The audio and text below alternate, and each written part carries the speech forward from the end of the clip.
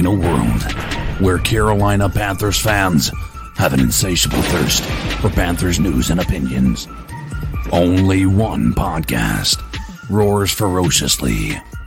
It's the C3 Panthers Podcast. What's the deal, Panther fans? It's your boy, Tony Dunn, the professor, here again on a Tuesday night talking to Carolina Panthers from latest news and opinions from the fan perspective. I do it each and every week with my homeboys. What's up, Cody Lashney? How are you?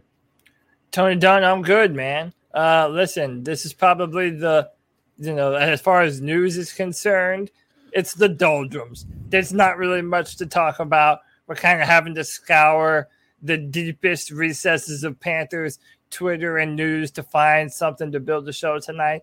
But even in spite of that, there's nowhere I'd rather be on a Tuesday night than sitting here chilling with my boys, Tony and CK, hanging out with the best damn Panther fans and all of YouTube. You already know them and love them, Tony. It's our man Adam Sanders, our man Drew. What's up, Drew?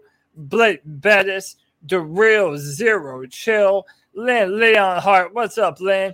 Panther Pickle, my Friday free-for-all faithful, Sideshow Rob, White Chocolate Espresso, the boy Kevin, Janelles, Andrew Fields, D'Angelo, the legend, Tony Dunn. Ain't nothing to it but to do it, brother. Let's roll. CK in the house. How you doing, my friend? Listen, can I tell you guys one thing that's really exciting? Sure. 3 weeks until training camp, baby. Oh, my God. Let's go. Thank God. We really I can only need get so football. erect. Easy there, buddy. Settle down. I can't. Is that we do really need some football in our lives. I saw Mel Mayock put out a picture today on Twitter that said there's 2 seasons, football season and waiting for football season.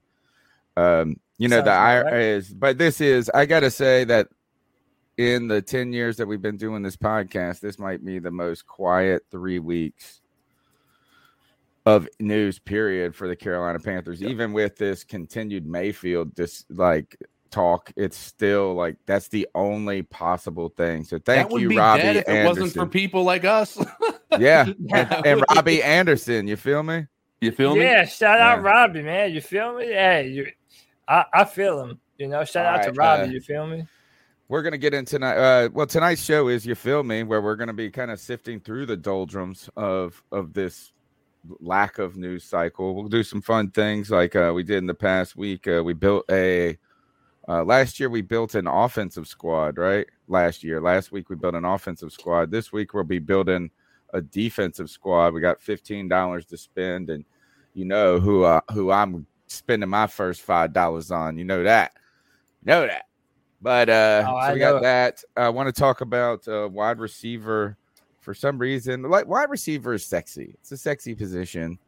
So we'll go through and try to rank or try to figure out who's got the best wide receiver groups in the NFL.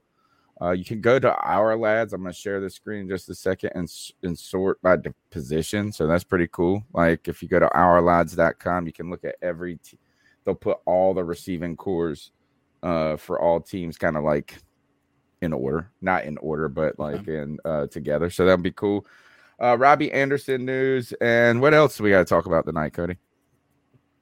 So Baker Mayfield. There's more Baker. I know, man.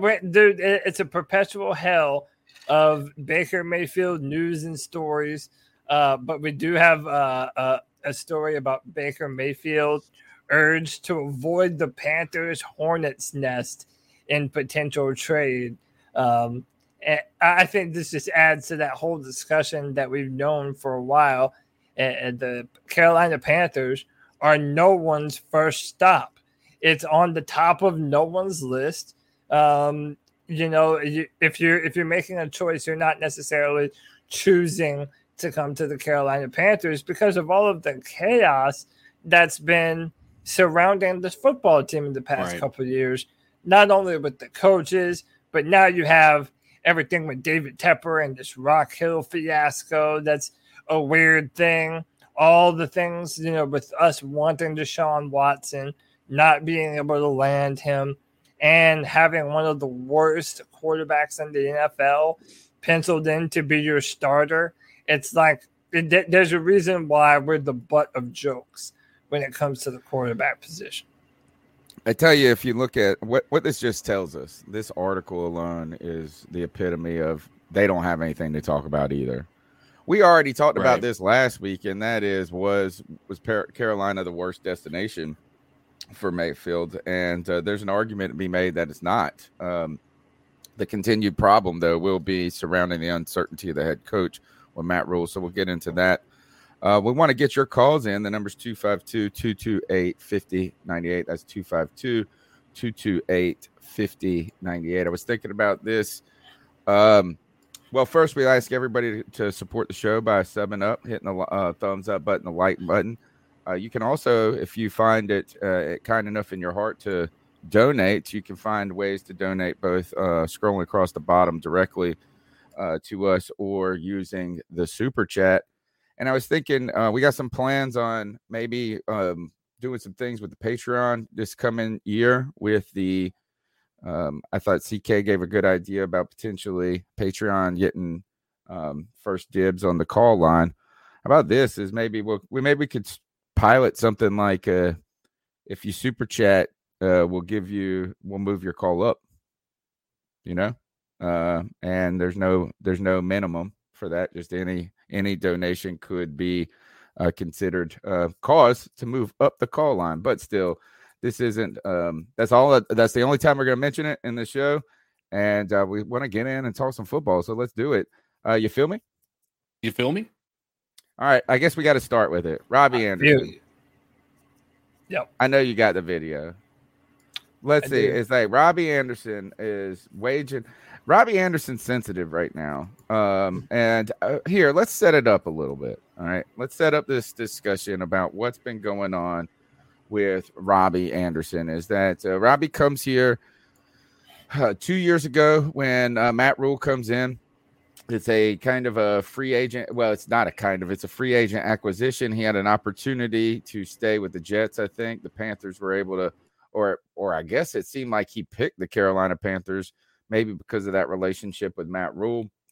Matt Rule was his coach in Temple and kind of went to bat for him to get him, keep him eligible to play or bring him back. Robbie Anderson comes in and you expect him to be kind of a Deshaun Jackson type player, right? That was kind of a lot what he was with the Jets, and that is a home run hitter, stretch the fields. You expect his stat line on a great game to be something like, or at least I was forecasting his stat line to be like 3 catches, 86 yards and a touchdown, so like one really big play and then a couple of 12-yard catches. That then Robbie Anderson comes in Joe Brady's first year of an offensive coordinator, and when all the things, we were so happy, guys. We were so excited in that first season because you bring in Teddy Bridgewater. We weren't excited about that, but at the same time, you had 2,000-yard receivers. Robbie Anderson did not have any big plays. He had one big play in the beginning of the year, and then he became a possession receiver. Hit 1,000 yards, right? Put up a decent amount of touchdowns, I think, or had a few touchdowns. He's had 8 as a Carolina Panther, I believe. Then last year, the first few weeks, the dropsies, right? Yeah, the first few weeks were tough for Robbie Anderson. Frustration set in. There's a popular video of him yelling on the sideline at Sam Darnold in frustration. And then he kind of becomes going from a fan favorite of what's that bear doing to what's that idiot doing, right? A lot of fans are now sniping at him. Trade him. And he's become kind of, I won't say a punching bag, but a lot of fans have veered a different or changed their perspective on Robbie Anderson. And Robbie Anderson is listening, folks. He is listening. Oh, we forgot to mention there was a slight holdout. Not holdout, but, kind of some tough negotiating last offseason after that 1,000-yard season, and he gets and secures. He secured the bag. He got a 3-year deal, very reputable money. And then as soon as we paid that, people were like, overpay. You get the overpay crowd. A lot of people were really disappointed when we signed him, but we felt like it was kind of unnecessary. A lot of people thought DJ that first. Yeah, people thought it should have been for DJ. Yeah, a lot of different takes to be had around this, but let's just let's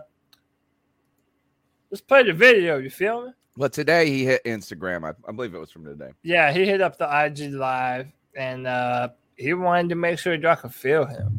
Yeah, for all you motherfuckers sleeping. Language warning, by the way, as if you didn't already know that coming to this show. On me. You feel me? I'm gonna show y'all that the last time y'all count me out, cause y'all know how I'm stepping, y'all know how I'm rocking. You feel me? Straight up.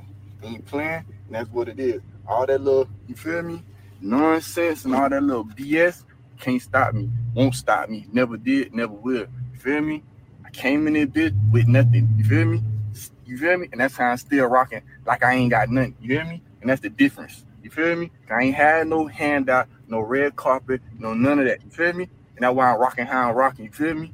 And ain't nobody gonna stop because I'm a rocket. You feel me? I take off and that's that. You feel me? Straight up. Y'all got me fucked up. You feel me? And I ain't playing. All that little fuck ass shit motherfuckers be on, I don't condone none of that. You feel me? I don't be on none of that. You feel me? And that's why I be at, away from all that fuck shit. You feel me? And I gets it in. I do what I got to do, and I grind for mine. And that's facts. You feel me? Straight up. I got me fucked up. I'm gonna show y'all that what time it is.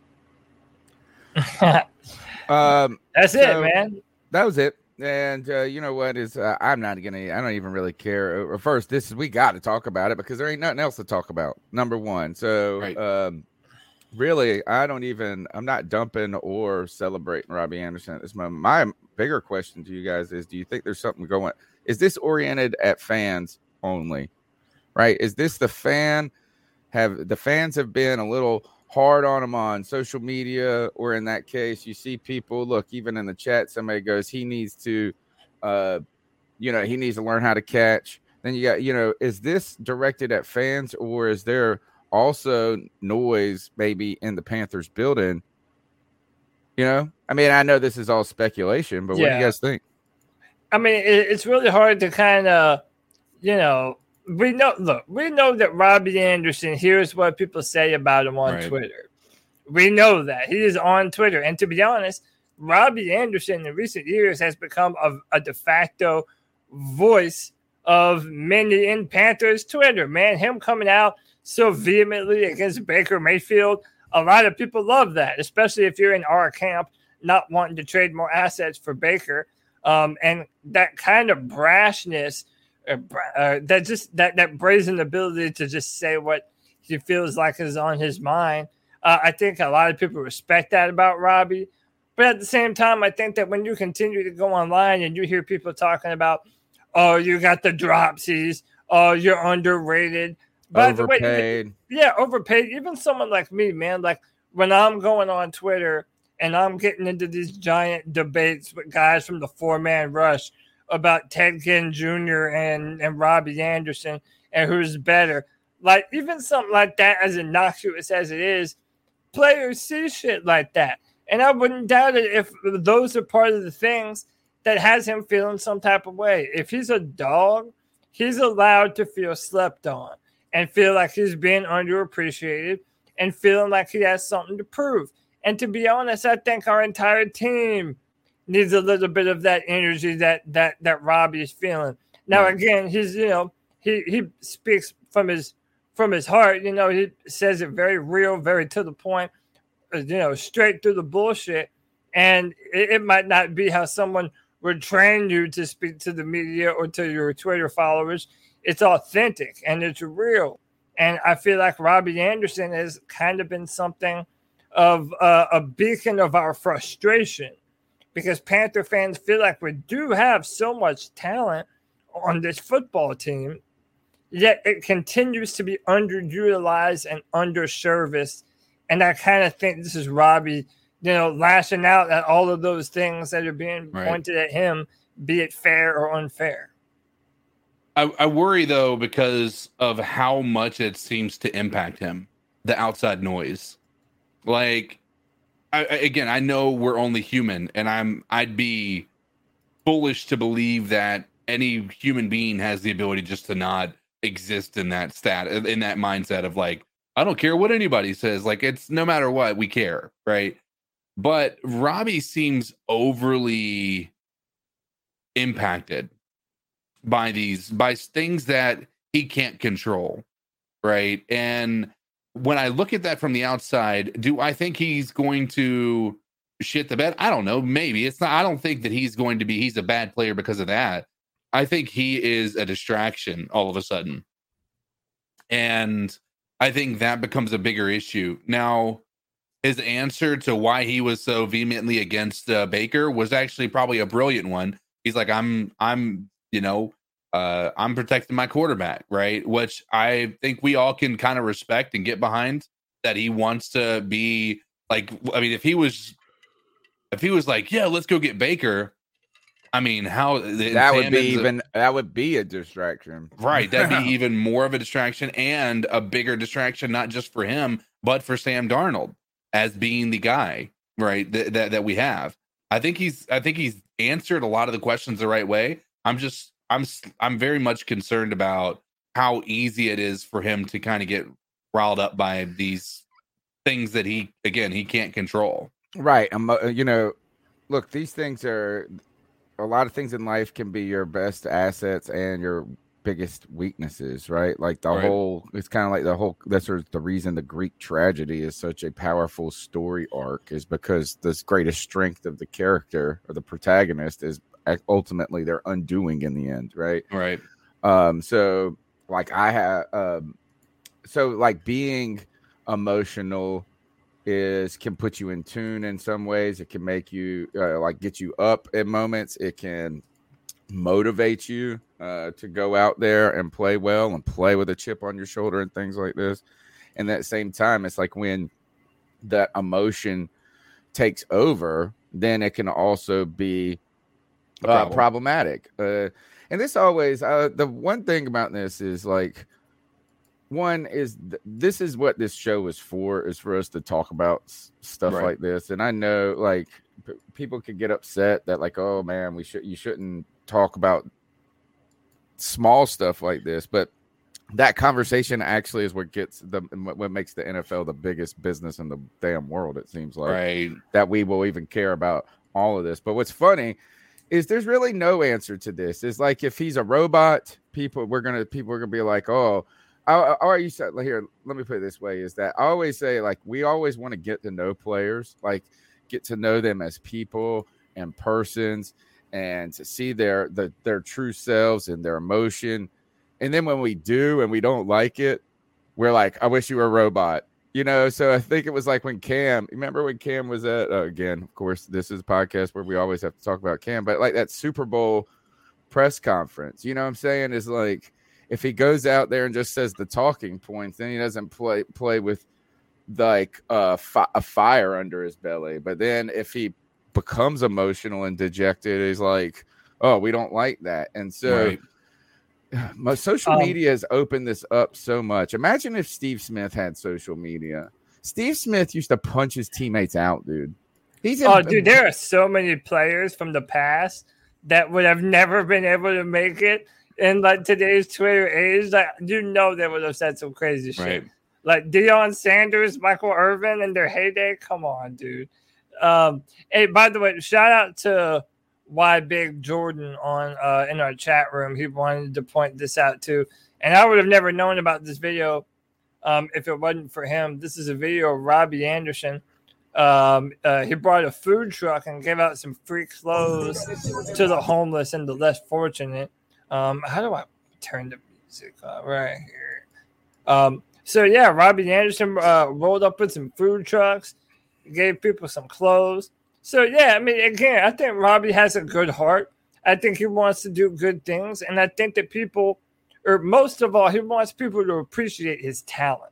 And by the way, I don't even like to put everything on Robbie. I know a lot of people like to get really upset at Robbie, but I remain consistent on this. The Panthers' deep threat receiver has been cursed ever since this offensive line fell into absolute shambles and the quarterback position went into purgatory. Those two, right, the line and the quarterback position, if you don't have a quarterback that's going to consistently get you the football on time, well, then, yeah, you probably are going to have more drops because you never know when the ball is going to hit you in the hands. There's a timing and a rhythm thing that goes along with all of this. And it's just, I understand why Robbie feels like he hasn't, that he's being slept on, that he hasn't had an opportunity to really show what he's capable of doing. But I don't think he really has been slept on. It's like this is the only thing right now is that players are going to have to recognize that, like, when the team stinks, it doesn't matter what, nobody's going to get accolades, right? And the team has stunk for the last 5 years. And so who is it? Like, we can only celebrate so many people so much. And to be honest, Robbie Anderson came in here, is a starting wide receiver, and has gotten paid. So, like, that's the thing is, like, really, what's the dumping on? Is that, like, you're not being dumped on, you're not being cut, you're not being, I think, but it's piling on, right? Is that frustration is building, right. And it's not just with Robbie Anderson, it's with the fan base, it's with the team, it's with Matt Rule, probably, it's with David Tepper, and this is just one example of that bubbling out. I think it's I want to be cautious too, as I know that, like, when saying, look, it's just because Robbie Anderson, I won't say he's the most eloquent speaker, right? That's a very, very polite way of saying that. Yeah, but sometimes, like, well, you know what? We don't pay him to be a speaker. We pay him to run a 4-3 and is like, so if he, like, I mean, I'm not turned off by the language or the delivery as much as maybe some people are, but it is, you feel me? So I feel you, and I feel Robbie Anderson, man. It's like, by the way, everyone needs to have this very same chip on our shoulder on the football team. Like, literally everyone. I was saying this before the start of last year, Tony, and here I am again, another year later, saying the same shit. Everyone on our team has something to prove. Yeah. Literally everyone. There isn't a single player or a coach on this team that you could mention that doesn't have something to prove. And I like that, man. And by the way, if it takes people on Twitter being a little bit unfair to Robbie Anderson to bring out that dog in him, to make him go on Instagram and say, man, fuck y'all. Wait until y'all see the shit that I'm about to do this year. Then, hey, I like it, man. Maybe everything is in order. Maybe everything's right on time. I kind of feel like everyone needs this energy. This needs to be pervasive throughout the Panthers organization. I don't think this is just fans. I don't think it's just fans. Right. I think it is like a media coverage 100%. Angle too. Is like, so look, is somebody, and the thing that made me think about this is somebody said, I'm so ready to see Marshall, right? Terrace Marshall. And what is it? Is like now that the Panthers.com has the Terrace Marshall ready to take a big step story out. And then every single blog and from ESPN to Cat Crave is going to run an article on it's Terrace Marshall's time to come into his own. You see Robbie Anderson being implicated in storylines that he's frustrated with the team, that he's frustrated with the quarterback situation, and even continue to be linked in potential trade talks for a Sam Darnold. Right. So I think it's not just a fan criticism, but I think it's the fan criticism coupled or echoed or intensified, should I say, by some of these larger storylines, So we'll see. It's like I've been a big Robbie Anderson fan. I think he had a tough season last year, but who didn't at this point last year? It's like, I mean, at the end of the day, and people have even been critical of DJ Moore about having the dropsies. Like if you drop any, and he had 3 tough games in the beginning of the season. He did not help Sam Darnold. It got to the point when they brought in PJ Walker and PJ completed his first pass. I was like, man, I think he just needs a black quarterback throwing to him. He got 1,000 yards with Teddy. PJ, It's just a good quarterback. I don't even think he gives a fuck about that. I think he just wants it's a joke. It's a joke. It's no, not I real. know, It's not but real. like, and by the way, you actually brought it up a few weeks ago, and I think you were onto something. And let's bring it up here again. Do you still read this as Robbie Anderson potentially trying to force a trade? Because again, man, we continue to hear all these stupid rumors that the Panthers are the most aggressive in terms of wanting Baker Mayfield and showing interest in Baker. You don't think he'd want to go play with Deshaun Watson? Oh, I'm sure. And by the way, if you're Robbie Anderson and you've already vehemently made your position known about Baker Mayfield, and now you're in the building and there's a bunch of people that you're hearing are saying, yeah, man, we're going to go get fucking Baker Mayfield. Like, you might be like, nah, like, I'm not about this. I don't want to continue to do this with this, carousel of basic ass quarterbacks. Do you think there's any truth to Robbie still wanting to get the hell out of here? Maybe read. Well, it wouldn't be a terrible idea. So we'll use this as a bridge to also talk about the Baker Mayfield, the latest Baker Mayfield rumors, right? So there's a new story that came out today, and it was like somebody that knows Baker's agents, right? So this is National Enquirer type fodder, right? Is like someone close to the family reports that Jen and Brad and Angelina Jolie were having problems, right? Is so someone who knows his agent. Now think about that. Think about how many people an agent knows, right? Like, is like, oh yeah, met him at a party. I know this guy. He's a smart dude. That's what the story says. He's like, he's going to keep him away from, what did they use it? A hornet's nest? What was Yeah. Pun intended. Baker Mayfield. I'll read it to you. Exactly. Baker Mayfield urged to avoid the Carolina Panthers' hornet's nest in potential trade. If this is worth like someone going on someone on ESPN is saying this or NFL.com, and then it's going to be rewritten by all of us and talked about.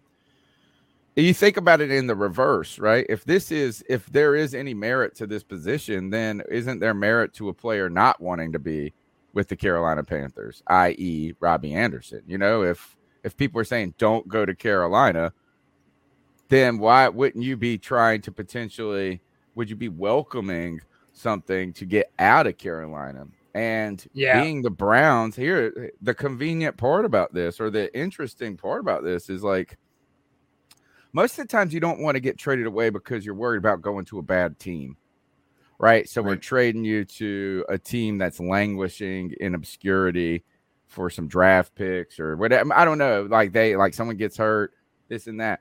But the Browns just acquired a top 5 quarterback in Deshaun Watson. Depending on, the only kind of scary part of the situation is, I guess you go there and then you have to be behind Jacoby Tyrod Brissett. Taylor. Yeah, that's what it is, Jacoby Brissett. But yeah, is that like this is would if you're Robbie Anderson, you got traded to the Browns next year, and you just or this year, and you said Deshaun Watson's going to have a 4-game suspension. You're with Kevin Stefanski, who's like a whisperer, right? Like he put together some crazy, awesome offenses with Stephon Diggs and Adam Thielen in Minnesota. Wouldn't you welcome that idea? I think there's a fear to it, because if you come and you start that first 4 games and Deshaun Watson isn't there and you aren't performing, well, it's not, you got to keep in mind there's probably going to be other opportunities, and Deshaun Watson is still a question mark in and of himself, right? I'm not saying he's going to come in and shit the bed, but the dude hasn't played football in well over a year. I do think there's more merit to that discussion than people give credit for. Is like, if people are worried about you not playing enough preseason games to knock the rust off, how long is it going to take him? Yeah, that's the thing. And to talk about distraction, the dude's going to have distraction. I don't know what his future holds. Like, obviously none of us do, but there is a real distinct possibility that Deshaun Watson is not going to be the same quarterback, maybe even ever. And it's going to be easy for defenses to get into his head now. Very easy for defensive linemen to get into his head.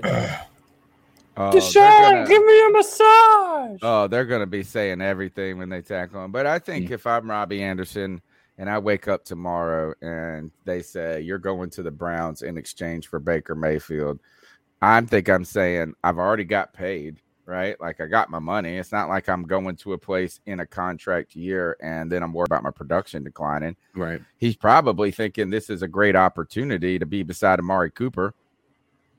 Right. And with a upgraded quarterback, deuces gooses is what I'd be saying. I think another by team the way, it's that same thing that we've been talking about when it comes to the Browns. They have a good offensive line.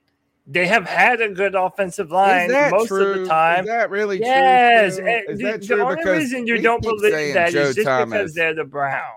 No, the only reason people say it is because they had Joe Thomas, the best left tackle in the league. I'm talking the past few years. They have had 3 offensive linemen get paid, and they also had a big-time draft pick in Jedrick Wills out of Alabama. So, yeah, they have invested on that offensive line, and it has been good for Baker for a long time.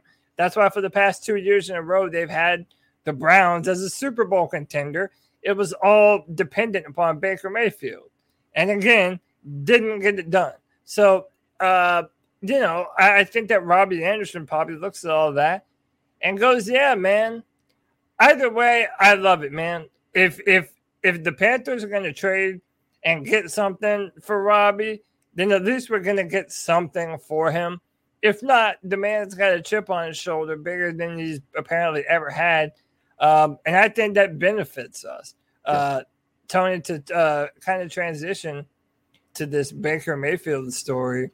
So essentially, what was said, this is from Mike Sando of The Athletic on a recent podcast. He said, I happen to think Carolina is not a good fit for him. And I know Baker's agents well. They're very competent people. They're good people. They understand it too. I think Carolina's a hornet's nest because I think their coach is under the gun. I think everybody's under the gun. They've got an owner who's ready to press the button any day now on a reset. And if I'm Baker, that can be messy and ugly. That's why I come back to Seattle being the one spot for him.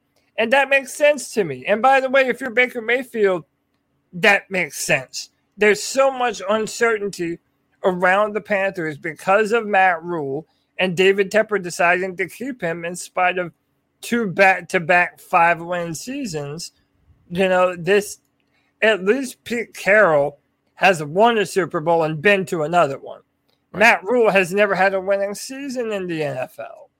So true. But there's some things to think about with that.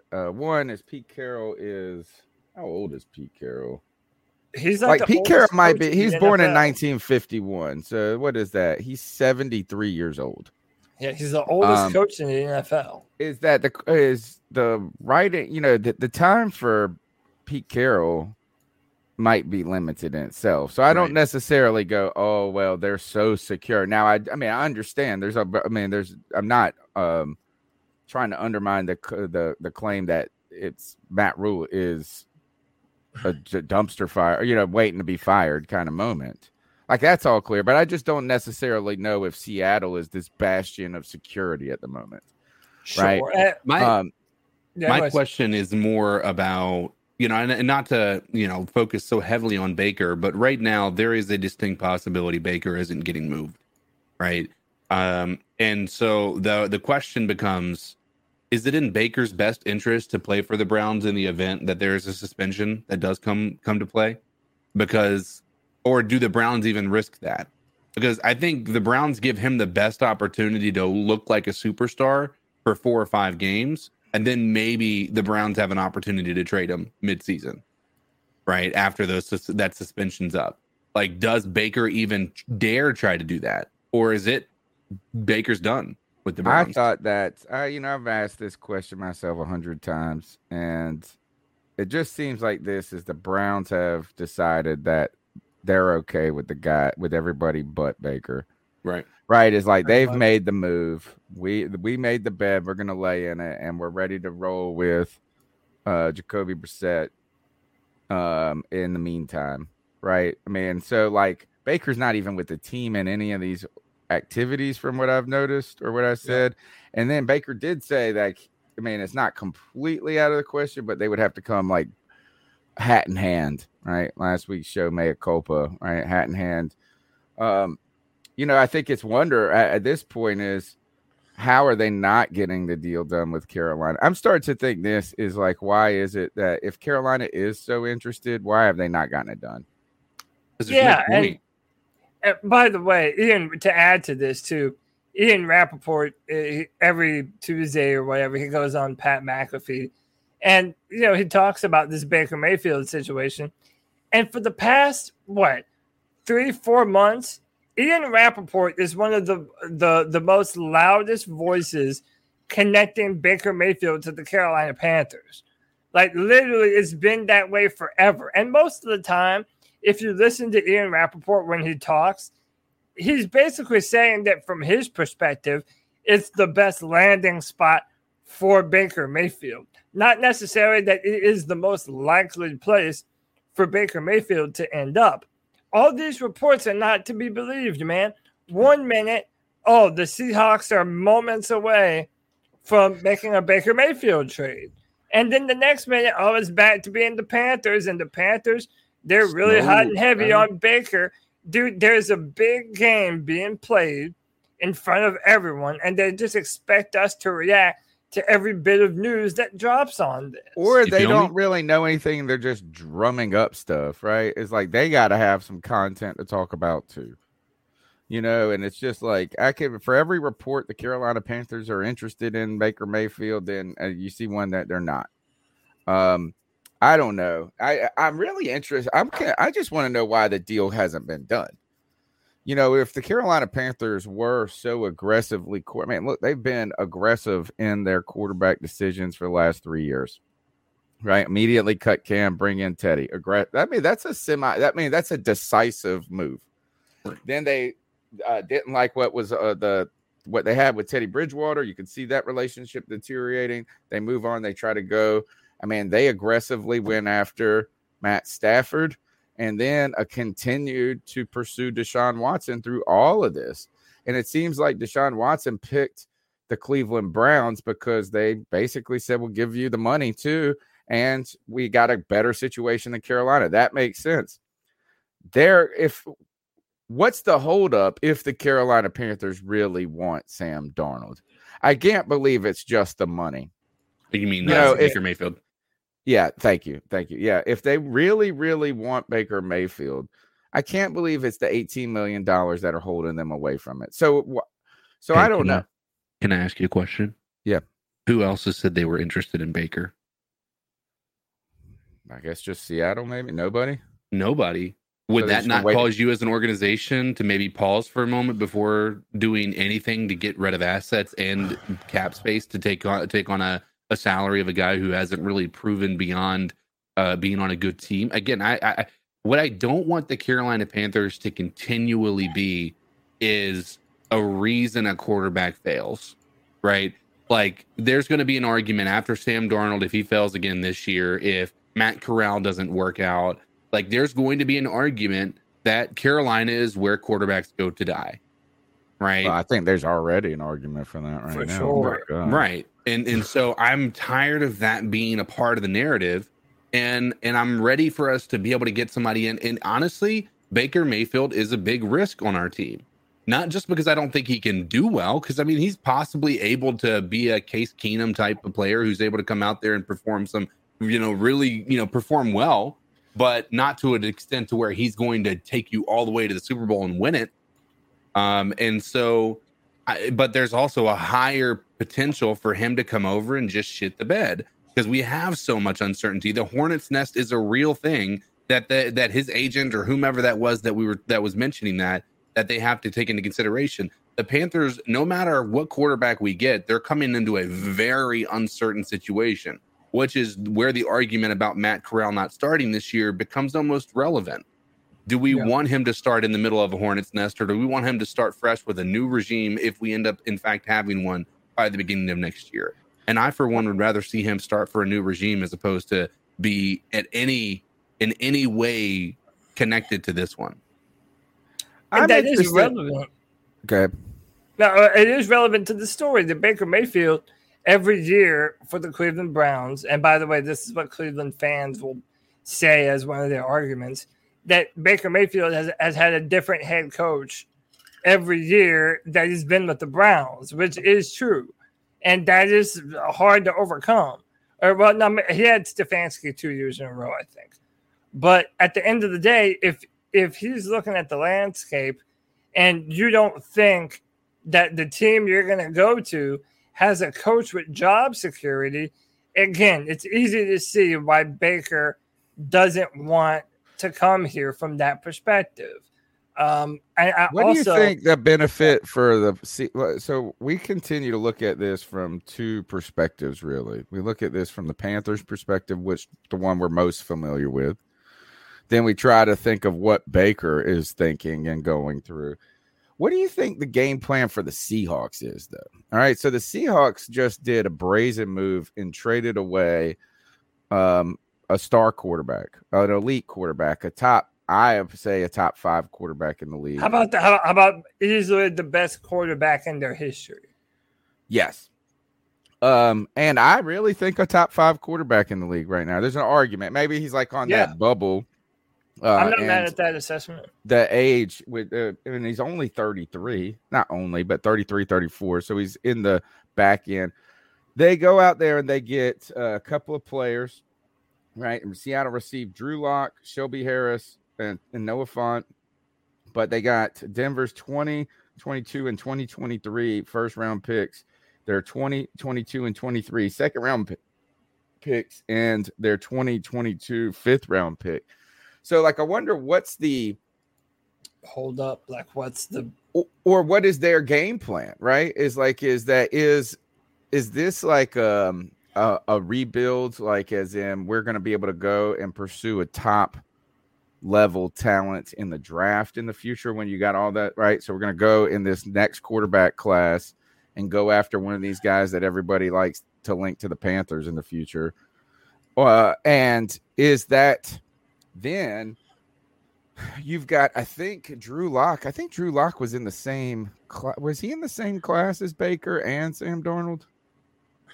Drew Lock came out. Year? Drew Lock came out, I believe, in 2000, and it's the same year Kyler Murray came out. I think 2019. I'll look it up. But I guess how would Baker fit into whatever build they're trying to make? Right? Are you trying to get through? And you say, hey, we got enough draft picks. Yeah, 2019 draft. So 19, 20, 21, 22. So they get him for this year, and then they get a fifth-year option. I mean, was he a first-round pick? No, it was a second round. Oh, okay. So they don't get a fifth-year option on that. So he's in the final year of his contract, right? So what are you going to do? You're going to bring in 2 quarterbacks that are just in the final year of their contract? I don't even know how Baker really helps their situation all that much. Yeah, I mean, he's in a shit situation. Like Baker Mayfield, and that's another thing that people fight with me online about.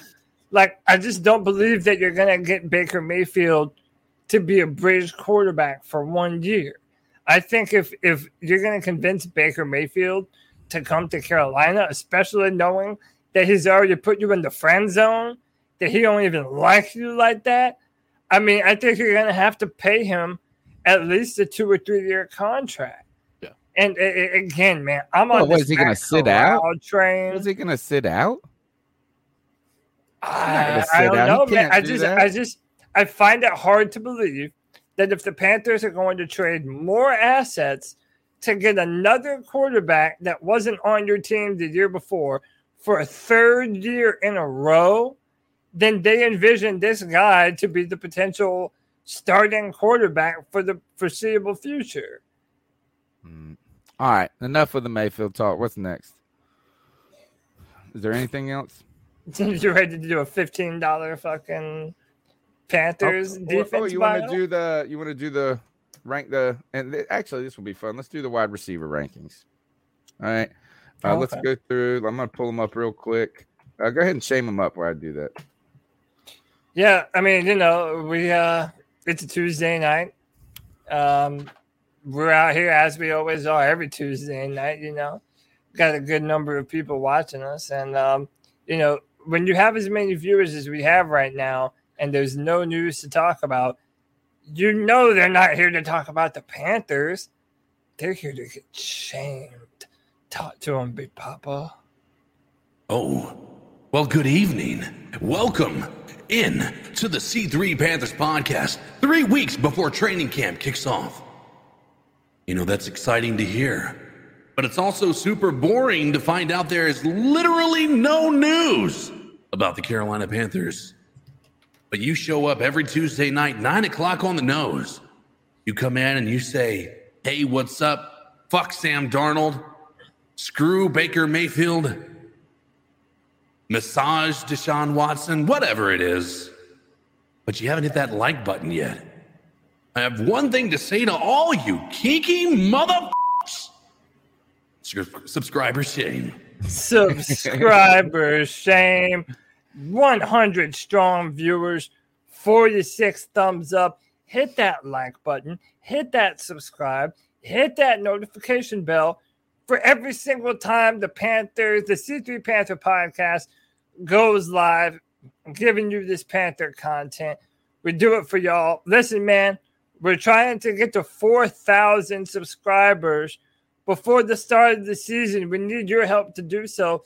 Be a friend, tell a friend, let people know that you listen to the dopest Panther podcast that there is. We've got a real fan community that anyone can be a part of. Let people know. Help us get to 4,000 subscribers. Much love. Please and thanks. Tony Dunn. What we got next? All right, let's rank. This is how we're gonna figure out what our top. We're gonna do the top 8 receiving cores in the NFL, and this is how we're gonna do it. We're gonna go through each division real quick and rank each division 1, 2, 3, 4, and then we'll take the number 1 from each division, and we'll try to figure out if we can get 8 out of that 1 and 2, and see if we can start comparing that way. All right, so AFC North right here is obviously the teams are Buffalo, Miami, the Patriots, and the Jets. And I think strangely, you're going to be private. This is a hot take right here.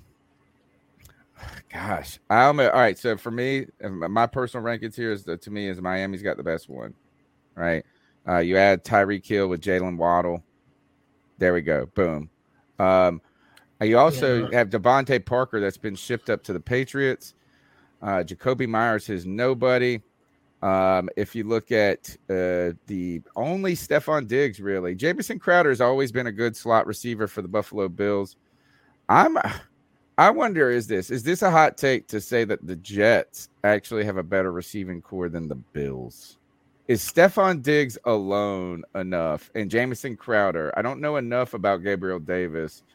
I actually feel like he was pretty good last year. Well, you remember Gabriel Davis in that AFC champion? It wasn't the AFC championship because that was the Bengals and the Chiefs. In the divisional round, Gabriel Davis had 5 touchdowns. Oh yeah, okay. He accounted for every touchdown during that game. And by the way, a couple of those plays, my man was wide open. So, do you think is there an argument where Buffalo then is better than Miami? I'm going Miami, Buffalo, then and then Jet. I would still say Buffalo by a hair, just because Jalen Waddle is still young, and I feel like he's still an unproven player. Yeah. He may have had some. They got Tyreek. Yeah, I'm saying, but if you consider so again, Cedric Wilson is a good player too, but I mean, just looking at you have Stephon Diggs. I think Stephon Diggs, he's up there as the best receiver in the NFL. I don't know if he's the best receiver, but he's definitely up there. And I think Gabriel Davis is a proven commodity. I do think the Miami roster has potential to be much more explosive. Yeah. But right now, if I'm picking, I'm probably still picking Buffalo right now. All right, you're the tiebreaker then, CK, because I got Miami ahead of Buffalo. Cody's got Buffalo ahead of Miami. You pick it, and we'll put them in that order. Jalen Waddle had 1,000 yards in his rookie year, 104 catches, by the way. I think he's Yeah, I mean, but Stephon Diggs is probably Stephon Diggs to Tyreek Hill. That's the who's better, Diggs or Hill? And then it's this Waddle is a good point too. Gabriel Davis. Do you consider tight ends to be a part of the equation? I think Or he's is saying it just receiving core. receiving? Yeah, receiving core. Yeah. I would. Yeah. Listen, I think I got to go with the Bills. Okay. All right. You gotta Bills go with the number Bills. 1. We'll do Bills number 1. Miami number 2. I think Miami might still make potentially a top 10 appearance. All right, let's go to the AFC This North. is the easiest one out of anything on the face. Yeah. Of the planet. I mean, wait, I said the AFC North last time. It was the AFC East. Now we're in the North. So the North, I mean, I think this is a clear consensus. The Bengals, right? Yeah, Bengals all the way across the board. Yeah. Bengals. Ooh, what do you think next? Bengals, then who? One Bengals. If we look at this, is all right. So, it's not the Baltimore Ravens. They just traded away their good one. All So of them. Yeah. it's And almost people- like this. Who's the worst in this? Is the worst is probably the Ravens, right? Yeah, Ravens for sure. Yeah. Because people were, even though they had a great draft this year, people were knocking them because not only did they trade away Hollywood Brown, but they really didn't add anyone back to that replace receiving it. core. So, yeah, so people have been kind of critical of them for Lamar Jackson. He's looking to have a big year this year. Yeah, man, look, dude. All right, so then who is this? Is it if 1 is the Bengals, 4 is the Ravens, then we're talking Browns with Amari Cooper and Donovan. That's the only Peoples. saving grace for me is the Browns. Like, I think Amari Cooper is the only, like, when you look at that list, I think Amari Cooper has got to be the only reason the Browns would be the number 2, and it's a really not even close. Yeah. So who do you think then? We'll say this is who do we put at number 2, Browns or Steelers? Can we not just put everybody in a tie for last, and other than the Bengals, like for that division? Wow. Okay, you just don't like any of these receivers. I really don't. Like, I think Chase Claypool was benefited heavily from some highlights in his rookie year, but since then he's less than extraordinary. Like, he's been quite honestly a disappointment in a lot of ways. So he's the only name I think on that list that you're like, oh, maybe he's good. No, he's not. All right, so I'm gonna say that I'm gonna go Browns then 2. Yeah. For number and 2. then Steelers 3. Could change, man. Could change. Claypool could be a great receiver. Like, we'll have to see what happens going forward. They are, you know what the irony of this is that the Steelers always have a great receiving core, Right. and maybe And not. they're able to find gems. Like, a lot of their best receiving talent never comes in the first round. They don't draft receivers first round. You And feel yet okay they with would never- that? Yeah. Okay. I'm completely fine with that. All right, let's go to the South then. So the South is this one. Good Lord. I don't one's a even weird know if one, too. anybody makes it. This is crazy. All right, so what we've got here is So I know who I'm picking. Jaguars. you got the Texans. You Yeah. got the Texans have Nico Collins, Brandon Cooks, and John Mechie III, who's a rookie. The Colts have Michael Pittman Jr., Alec Pierce, Paris Campbell. The Jaguars have Zay Jones, Marvin Jones Jr., Christian Kirk, and then you get Robert Woods, which is kind of a big, that's like the big name from the Rams. He's Yeah. pretty good. And then Nick Akeem I don't know this guy, and Traylon Burks. So Cody, you take over. Tell me what you think. 1, 2, 3, and 4. Right now, the Jaguars have the most expensive receiving core in the NFL because of the money that they paid to Christian Kirk. They paid him a boatload of cash. They gave Zay Jones some good money too. So just narrowly, I would say the Jaguars. Number 2, I'm taking the Colts. I think Michael Pittman Really? and Paris Campbell are really good receivers. And yeah, I honestly think Matt Ryan is probably going to make good use of those dudes too. Right. But the argument. Oh, sorry. Yeah. Go ahead. No, go ahead. I would say the argument with the Colts, though, is they haven't had that, right? They haven't had a quarterback to prove that these guys are good wide receivers.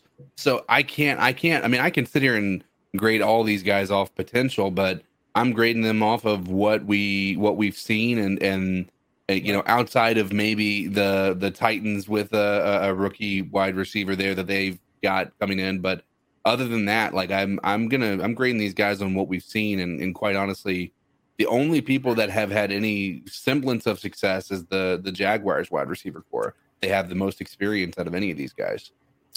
Marvin Jones Jr., don't sleep on that guy. That is a fantasy football machine right there. Yeah, man. And Zay Jones. Didn't Zay Jones go to your Yeah. Yeah, Zay he Jones, went to has he the went most to catches. ECU? Most catches in ECU history. Was a second round pick to Buffalo. They were picked. He was picked like at the very top of the second round. They had very high expectations with him and Josh Allen. You remember he had that crazy moment where he got I think he said some bath salts or something like that. Or got naked and tried to punch through a window in Vegas or some shit. Yeah. Like that. So he though has had a rejuvenation story. The only thing about this that's funny about their group is they have 3 number 2s. Yeah. You know, it's like Christian Kirk is a number 2. Marvin Jones Jr. is a great number 2, or he's a good number 2. They didn't pay him like a number 2. Zay Jones, number 2, and they paid him pretty good money. Well, they had it, right? I think this is right now. I'm going to say I think I feel okay with. I think it might be a little disrespectful to the Colts receivers. I think there's arguments for the Colts being the best group and the Jags being 2. I'm going to go 3. Number 3, though, I'm going to go with the Titans. I think Robert Woods has got – but like Brandon Cooks, is he just is he enough, right? I mean, he's a good piece to have on a team. Man, God, he's played with almost everybody. I'm going to put the Robert Woods ahead of Brandon Cooks at this stage in his career, which is going to go Titans for me at 3, and then 4 is the Texans. You guys feel okay with that? I would swap 3 and 4. I would really. Yeah. So my ranking is I have Jaguars 1, Colts 2. The Texans are underrated. John Mechie's a speedster out of Alabama. They got Brandon Cooks. Nico Collins was a really big jump ball receiver for them out of Michigan, because I write for the Texans for Draft Tech too, so I know a lot about their team a little bit. They're underrated, and they like Davis Mills too. So I'll go Jags 1, Colts 2, Texans 3, Titans 4. Okay, I'm going Jags 1, Titans 2, Texans 3. Well, Colts 3 and Texans 4. Okay. So we've got some controversy, but that's a very close. This is a very close. Yeah, that division. That's not. Yeah, that's close for sure. Now let's talk about this one. What a beast of a division we've got here in the AFC West, and right here, man. Imagine if we were talking tight ends. Think of this: is that you know how if we added tight ends to this, it would still be. Well, I guess Kelce would help the Kansas City Chiefs, but guess what? The Raiders probably got the best tight end in Waller. By the way, who had a great story. Travis Kelce's on the Chiefs. That's what I'm saying. Is like Kelce would help the Kansas Chiefs argument, but then at the same time, I think the Raiders got a piece that would combat that. Yeah, this is tough right here. Devontae Adams. Keelan Cole, Hunter Renfrow, right? Hunter Renfrow is a cool, neat piece. Then you got the Chargers with Keenan Allen, Mike Williams, just Joshua Palmer. You know what is it bizarre to say? Is it messed up to say that potentially I think the Raiders have it? I don't think it's messed up. I think there's a case to be made. It's Mike still Williams not had a lot of. I think the easy pick is for me to just go Chargers, right? Keenan Allen, Mike Williams. Mike Williams has had a lot of. I think he's really making a strong comeback. So I'm okay with either one of these being number one. I think that also we might be sleeping on the Broncos, right? Jerry Jeudy is arguably one of the best in this division, in the league, really. Just based on what we've seen the past 2 years out of him. I don't know if you've watched his stuff, but he's actually a very good wide receiver. Cortland Sutton puts up big numbers. Right. This Tim Patrick guy, he killed us. Yeah, he did. So, listen, I think it's the Chargers. I think the Chargers are number one. So, one, I'm a big time Mike Williams fan, man. Clemson won championships with Mike Williams, but we also literally won against Alabama off of a Hunter Renfrow touchdown reception, and Hunter Renfrow just got the bag for the Raiders too. But I am going to go with the Chargers. I think Mike Williams, Joshua Palmer, and Keenan Allen is routinely one of the nastiest receivers on big time third and fourth down moments in the NFL, man. Like that guy is an absolute beast. And by the way, I've also seen enough Justin Herbert highlights to know that guy number 2 on the depth chart, number 15, Jalen Guyton. That's another guy that's had a bunch of touchdowns last year for the Chargers on those deep balls that Herbert throws. Yeah, I would go Chargers 1. Number 2, I think the Raiders. I really like Devontae Adams, obviously, with everything he's done. Hunter Renfrow is so underrated. How about this? I think it's kind of funny to say this, but I didn't think it would be possible. Yeah, I think the Broncos are number 3, and I actually think the Chiefs are at the bottom here in terms of pure receiving core, man. I agree. Listen, I don't know what you think of Juju Smith-Schuster. It's kind of like you were saying. Yeah, it's like whatever you were saying with the Titans earlier, Tony. It's like none of these guys are number 1 wide receivers. Valdez, Scantling. Mecole Hardman is a burner. They're hoping that he can be their knockoff Tyreek Hill. I don't know if that's actually going to work or not. Yeah, man. I think Chargers 1, Raiders 2, Broncos number 3, and Chiefs number 4. Yeah, I'm okay with it. I kind of like the Raiders because I think Devontae Adams is the best receiver in the NFL. Like I think he's the number 1 for me. Like that's the guy. But Keenan Allen, by the way, has had 5 1,000-yard seasons. Rookie year in 2013. Then he had one in 2017, 2018, 2019. Missed it by 8 yards in 2020 with only playing starting 13 games. Back at it with Justin Herbert in 2021 with 106 catches. All right, so I'm okay. We'll go Chargers, Raiders, Broncos, Chiefs. All right, next on the list is now I think that moves us to the NFC. Yep. Let's go we'll start with the East. The East is what we got is Michael Gallup, CeeDee Lamb, James Washington for the Cowboys. You got Kenny Galladay, Kadarius Toney, Sterling Shepard. Not bad group there either. One's always hurting, Kenny Galladay. A.J. Brown, Devontae Smith, Quez Watkins, and then you get Terry McLaurin, Jahan Dotson, and Curtis Samuel. Who's last? How about that? And I think it might be this is the Giants. Giants. Really? Man. The Giants and the Jaguars are spending the most money on the receiver position out of any Kenny NFL Galladay team. does that to you. I'm okay with that because I would say this is Kenny Galladay has been okay from a fantasy perspective, but always hurt. Redskins next. Terry McLaurin though was nice, right? He just got paid too, right? He Yeah. got paid. Obviously, they got the Curtis bag. Samuel's got the injury history, so I would Yeah, put he doesn't if count. Curtis actually played last year, I would probably say they might have a case for like the number 2. But right now, the top 2, have got to be the Eagles and the Cowboys. There's just no. This is tough right arguing here, that. though. I think this It is is. tough. Is With A.J. CeeDee Brown. Lamb and Michael Gallup versus Devonta Smith and A.J. Brown. Now, I think I'm going Eagles. Yeah, I'm think with I'm- you. Yeah, I mean, the only thing that I would say is I believe CeeDee Lamb is a better receiver than Devontae Smith. yeah. Yeah.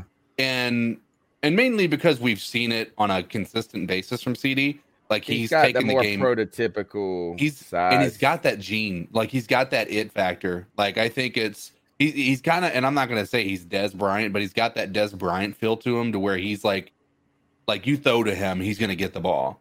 Like Right. he's gonna do it. And so I think that I see that more so than anything. But I think the Cowboys have this one in my The mind. way that Eagles fans talk about that Devonta Smith Smith, guy. yeah. So, is by the like- way, that's part of the reason why I'm picking them.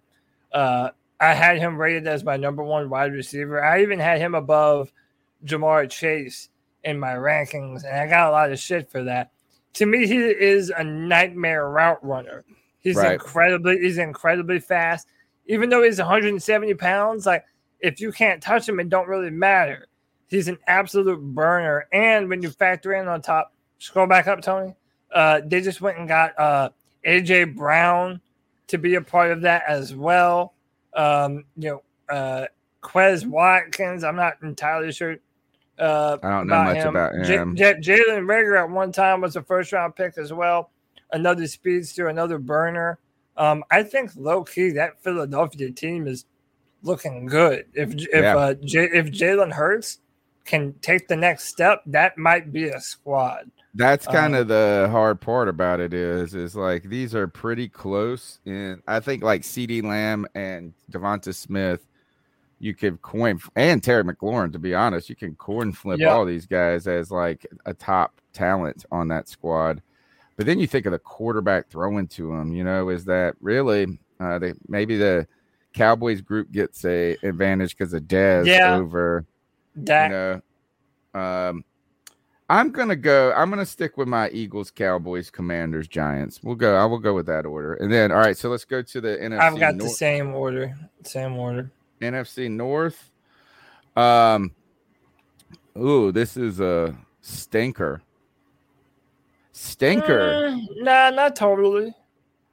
Well, kinda, yeah. The best receiver in the whole division is Adam Thielen. Oh no, Justin Jefferson. All right, so this is easy, actually. How about my boy is Sammy? Minnesota. Tony, do you remember? And let me ask you this before we go.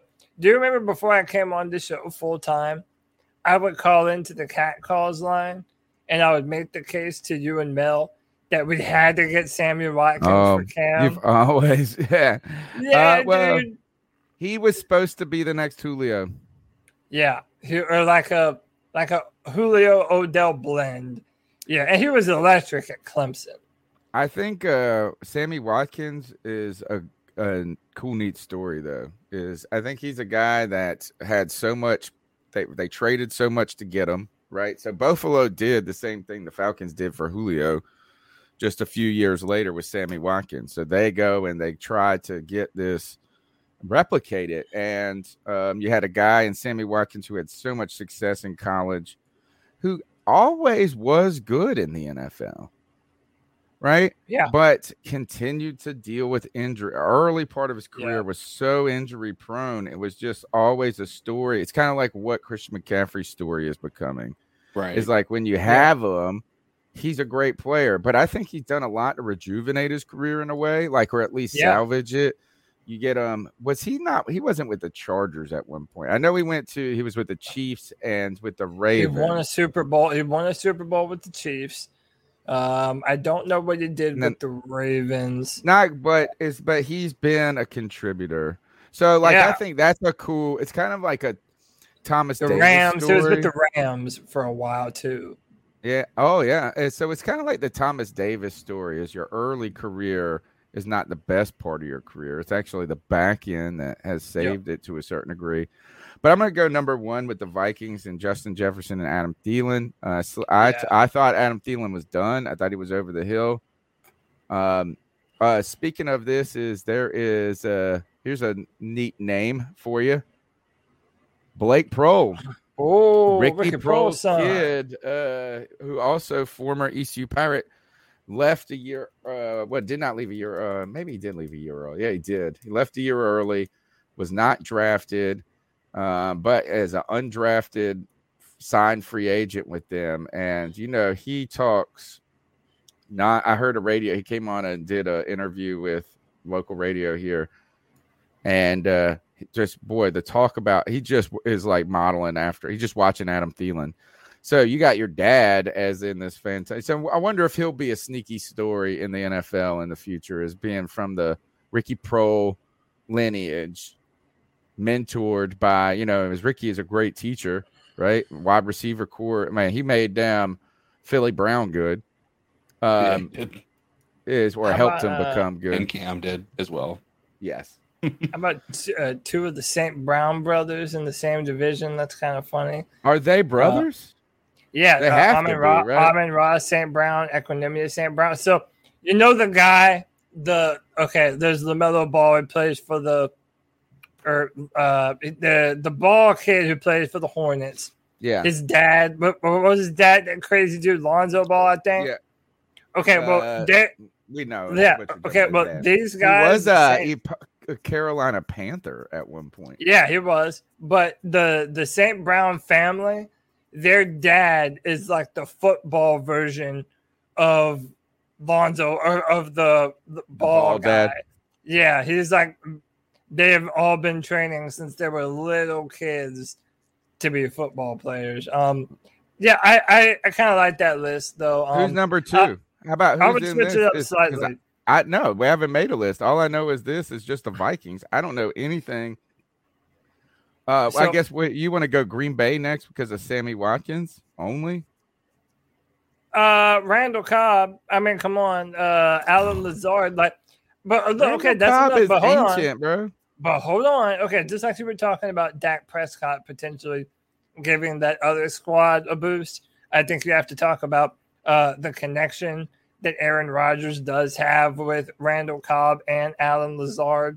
Now you add Samuel Watkins on top of that. I would put Green Bay at number 2. Then I would just narrowly, and I'm talking just narrowly, I'd put the Lions above the Bears. I like DJ Chark. Yeah, me too. Shark. I thought he was going to be great with Lions and then Bears. Bears not looking great. Mooney, the only person there. All right, so next is this, the NFC South. Tough one here, or not tough, is I think number 1 you go. I think you have to go Tampa Bay. Tampa Bay with very little hesitation on that. Yeah, I mean, Chris Godwin has turned into a beast. Mike Evans has been a bastion of consistency, and then you get the quarterback. Now, here's the thing: is Michael Thomas and Jarvis Landry, DJ Moore and Robbie Anderson, Terrace Marshall Jr. being the third man. How is this Chris Olave rookie? Is he going to be? He was my favorite receiver of this draft class. He was with Ohio State. He torched Clemson 2 years ago with Justin Fields. Had like 3 or 4 touchdowns, something crazy like that. The dude's a beast. Okay, so we can obviously say Tampa Bay number 1. They deserve it. Yeah. Okay. Now I'm gonna get a little bit controversial. Wait, I know.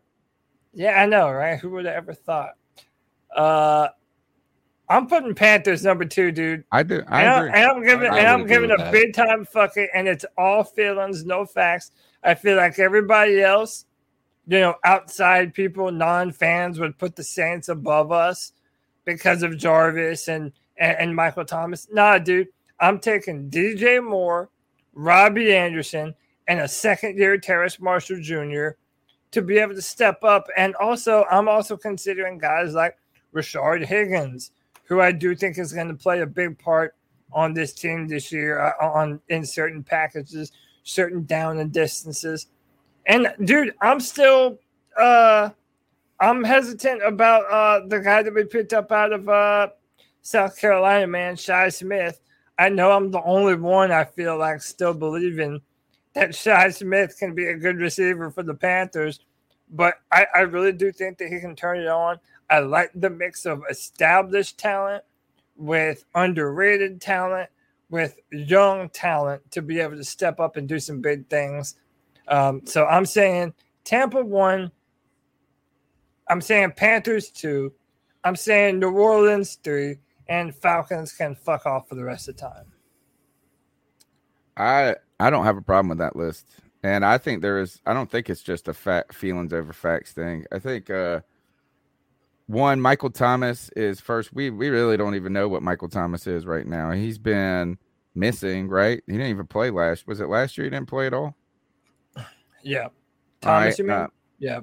Yeah, Michael Thomas didn't play at all last year, I'm pretty sure. And then on top of that, then there became the idea that he was just a possession receiver, right? It's like he got this giant contract. People talked about his love for football was one question next. They always like to do that one.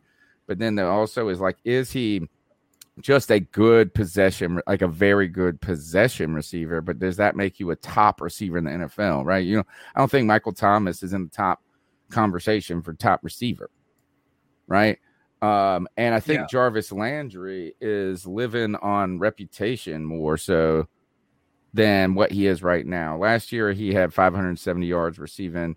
The year before he had 840. You got to go back to 2019 where he was over 1,000 yards. Now he's been a very, very consistent receiver from 2015 to 2019. He was in that 1,000-yard range. I just wonder if he's still there. I feel like Robbie and I think DJ Moore. I think these guys are just in their peaks right now, more so, right. Rather than on the back end of their career. So I'm gonna go Bucks, Panthers, Saints, and then Falcons. And Carl Van. Do the Falcons have anybody? Really, no. Outside of Calvin Ridley, Brian. That's where he went. Brian Edwards. He came from Las Vegas. He's kind of a cool name. Dude, is this Drake London any good? Guy. That's their draft pick, the guy that they just drafted this year. But also, okay, I know we agreed to not mention tight ends here, but the Falcons' offense is Kyle Pitts now. Yeah. He might as well be a receiver for them. You can't really not acknowledge his presence. But if we're just talking receiver core. And by the way, Carl said, why should anyone believe in Terrace Marshall Jr.? What is he shown? Dude, that's why I said all feelings, no facts, man. Can I prove this to you? Fuck no. But based on everything that we've been hearing from the Panthers players, from the coaches, the Panthers, they're putting out their own propaganda. Whether or not Tony believes any of it, I think Terrace Marshall Jr. is poised to have a big-time year this year. I think Ben McAdoo, and I can't believe I'm even saying this, I think Ben McAdoo is going to do wonders for our offense. And a lot of the guys that we previously felt were kind of underserviced, I think Ben McAdoo is really going to help some of these guys shine this year. And I think Terrace Marshall Jr. is among them. So do I know that he's better than some of those other guys? No, but I'm a fucking homer. I'm a Panthers fan, and I'm not putting the Saints above my Panthers.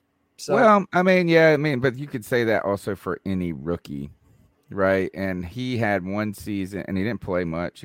He had an injury, which there's a lot of concerns then. He's living that it's just on potential right now. It's like what he can be, not what he's done. But I don't think you have to go to the third receiver on that list to make the decision. I kind of am okay with saying DJ Moore and Robbie Anderson are better than Michael Thomas and Jarvis Landry at this stage in their career. I don't think that's I wouldn't go crazy if you guys wanted to flip the Saints and the Panthers, if someone was going to really argue to the death. if people in the media or other fans of other teams were making this list, we would most assuredly be number three. Yeah, I think you're probably right. And I mean, I can understand their perspective too. All right, so the next one now, I think. All right, so Cut Lord. How about this? How about you could be the best group on this list potentially, and they don't even have your best receiver on the list. Where the hell is your boy for the Cardinals? Why is he not even on the list? Because he's suspended for that's pretty stupid. 6 games. It shouldn't really even matter. I just now realized that. And his name's escaping me. Help me out. DeAndre Hopkins. Yeah, DeAndre Hopkins. So I think DeAndre Hopkins, Marquise Brown, and Rondale Moore is awesome, dude. And then you got the limping legend AJ Green. How about this, man? My fucking Clemson receivers, they're out here running shit, man. How many times has a Clemson receiver been a part of one of these receiving cores, man? Wide receiver, baby. Bro, that Rams wide receiver core looks good right now. It's not bad. Yeah. I mean, look, it's Cooper Kupp. I mean, obviously Triple Crown and Allen Robinson. Man, are they sleep? Or what happened to him? Why was he not? And then there's what do you mean? What happened to him? He was on the Bears team for the past 10 years. I know, killing it. But last year, they go and they went and got. So Allen Robinson was on that Super Bowl team, right? No. He just now went to the Rams this year. Okay. So 1, 2, 3, and 4, and don't forget little baby Lockett and DK Metcalf here. Then you get some cool names with Deebo Samuel. This is a tough group here to rank. I think I'm going to have to go with. I want to go Cardinals 1 for me because DeAndre Hopkins, right? You got to add him and Marquise Brown, Hollywood Brown. I think that's a formidable duo. Then I'm going to go Rams. I'm going to have to say, God, I don't know if I can. I almost want to put the Seahawks above the 49ers. Is that silly? No. Tyler Lockett's like the most underrated receiver in the NFL. Dude, Tyler Lockett's rated though. He's the number 1 on that team. Yeah. Beside Big DK. Have you heard about DK's diet? Yeah, I was telling you about this. Oh, you were the one that was telling me. He's nothing but it's like he'll have a coffee in the morning, and then the rest of the day he'll eat 3 big bags of gummies, candies and gummy worms, the big bags that you buy for Halloween to dump in the bowls like that. He eats that, and then he'll have 1 meal at the end of the day. Wow. What? And he's like a statue. I mean, like a Greek Adonis. All right, you rank them then because I'm having trouble. Am I wrong in saying Cardinals, Rams? Should it be Rams, Cardinals? I tell you what, I wouldn't be mad whatever way you put them. Okay. I think I do. How about this? Cooper This Kupp is the best division. Is this the Cooper best division? Kupp is a bad mofo. I think it's between this division and the AFC West. The AFC West, I think, has some good competition. I would just narrowly put the Cardinals number 1, but just narrowly, I really do think DeAndre is so special. I don't know how much AJ Green has left in the tank. Probably not much at all. None. But Marquise Brown, Rondale Moore, I think both of those 2 guys are really fast, really good players. So I'll put them number 1. Number 2, I put Rams. And again, it's basically 1A, 1B. Yeah, almost tied. It's like a tie. I wouldn't care who you put first.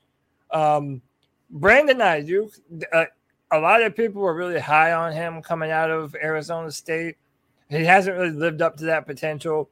Deebo Samuel, they don't know if they're going to pay him before the start of this season. So we really don't even know if he's even going to be on that team this year. So for that reason alone, for Deebo Samuel basically being the only big name on that list. And running back. Yeah, I go Cardinals 1, Rams 2, I go Seahawks 3, I go 49ers 4. Okay. I Rams 1, Cardinals 2, Seahawks 3, and 49ers and 4 as well. Yeah. So I think this is we're gonna definitely take 2 out of this division for our top 10 kind of thing. We're gonna take. All right, so here we go. Here are our number ones. Number 1 is the Bills, the Bengals, the Jaguars, the Chargers, the Eagles, the Vikings, the Cardinals, the Bucks. And that's all right. So those are our number ones. So let's do elimination first. Let's eliminate some of the teams that we don't think we're going to put number 1. I know none of us are going to put the Jaguars number 1, right? Right. Yeah, they'll probably be the no one's putting the Jaguars number 1. Smart. Even though I do like that squad, I don't think any of us are putting Philly number 1, right? Right. I'm not. Oh yeah. Well, but I put them in the top 10. So go through each of them and let's take out some of the ones that we know that we can eliminate. So right, Jaguars, I think we can eliminate the Jaguars. I think we can eliminate.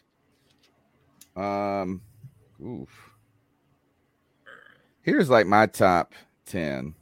And I don't know if it's in this order, but I'm going to tell you this is I think that you're talking I like the Chargers, the Raiders, the Cardinals, the Rams.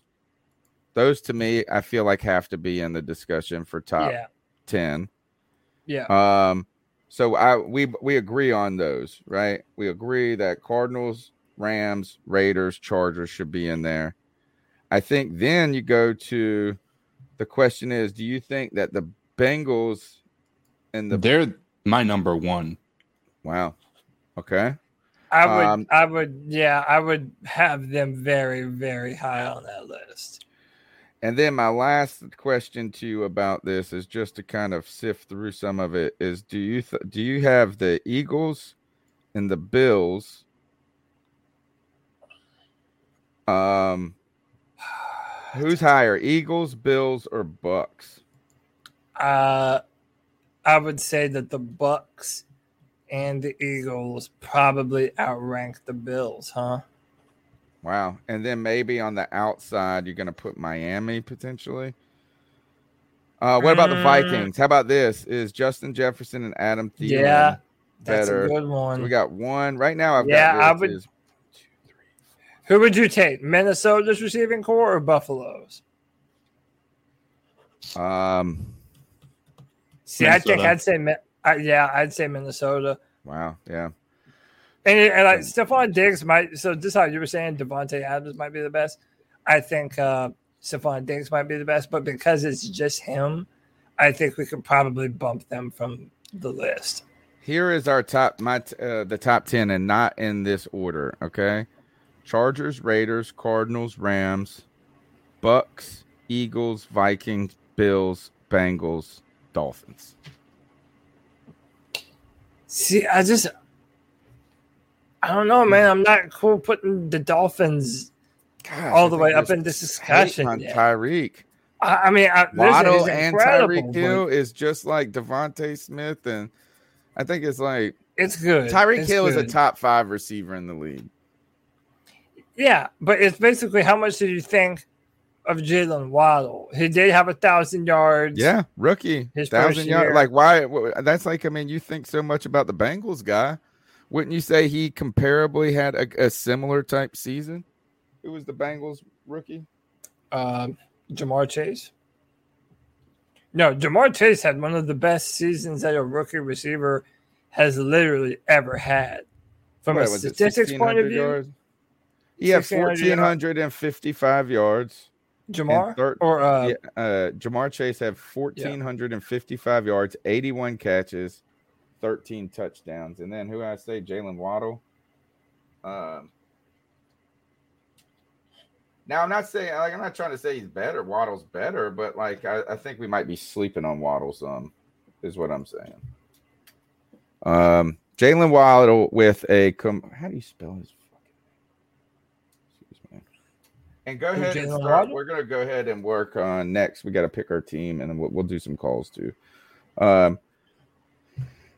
He had 20 more catches than Jamar Chase. He had 104 catches, 1,000 yards now, so he had a less yards per catch, and he had half as many touchdowns. I don't know. Tyreek Hill. Are you saying Jamar Chase is better than Tyreek? Wow. Well, I mean, we're talking about receiving core. I mean, obviously Tyreek has done it a lot longer at a higher level, but I think if we're talking about just receiving core, when you put T. Higgins and Jamar Chase, like to me, those are both of those guys. Like a few of these teams have, to me, 2 number 1 wide receivers. I think the Bengals have 2 number 1 wide receivers. I think the Chargers have 2 number 1 wide receivers. Yeah. I think the Rams. I mean, the Raiders. I think Devontae Adams is clearly the number He's 1 the there. number 1. He's the best in the league. Yeah, but I'm saying like there are teams that I think you can make a case for one of 2 players being the number 1 wide receiver, right? So I think even Miami's like that team. No, I just don't. All right. Okay. I don't. All right. Well, here. I'm not saying you're wrong. Miami Look, on the bubble. They are definitely. How about this? There's no reason for Tua to not be able to have success with those weapons around him. Do you like Right. the Cowboys better than them? Then who? Than the Dolphins? CD Lamb Yeah, and- probably and so. Michael Gallup. Wow. CeeDee That's Lamb, crazy Michael to me. Gallup. This is like so much Tyreek slander here. Well, And I mean, do you like the Seahawks or the Panthers ahead of them? I don't know if I'm ready to go there.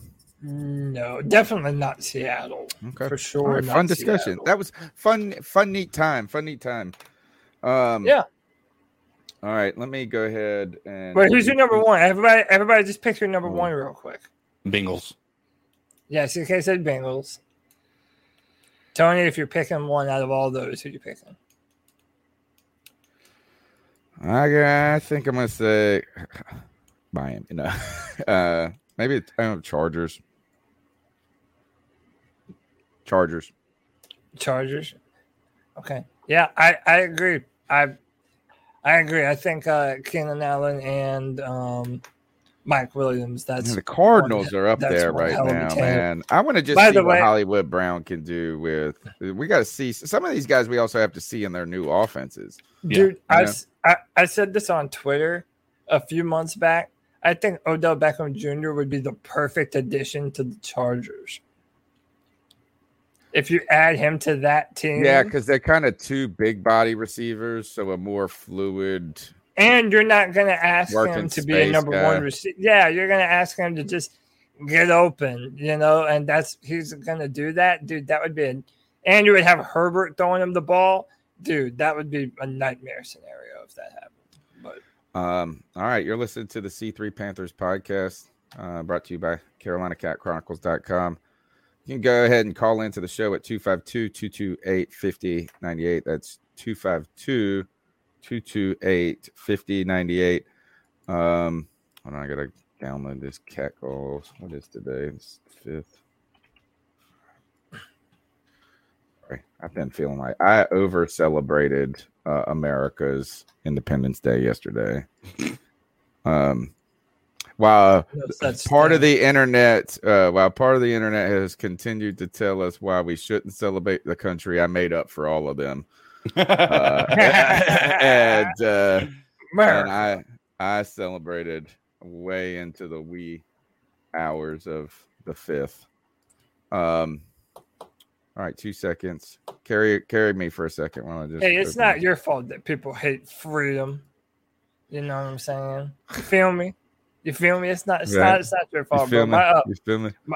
My neighbor, he puts on a big fireworks show every year. He bought these big dragon looking things, and we set them off in the street. Nice. They're Yeah. illegal here. Fuck. Yeah, they're illegal here in North Carolina too. So, Are but they? Yeah, it don't Are they? matter. Yeah.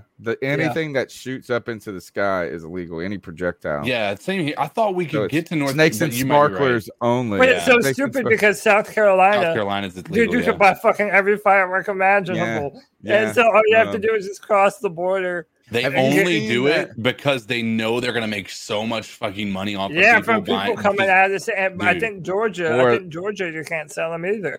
So both of the bordering states, you have to go to South Carolina to get fireworks. Have you seen that? I love that video of the guy in the wheelchair where they Oh, set off the Terry? firework and it's like battery dies on the chair or something, and he just Oh Lord, Terry!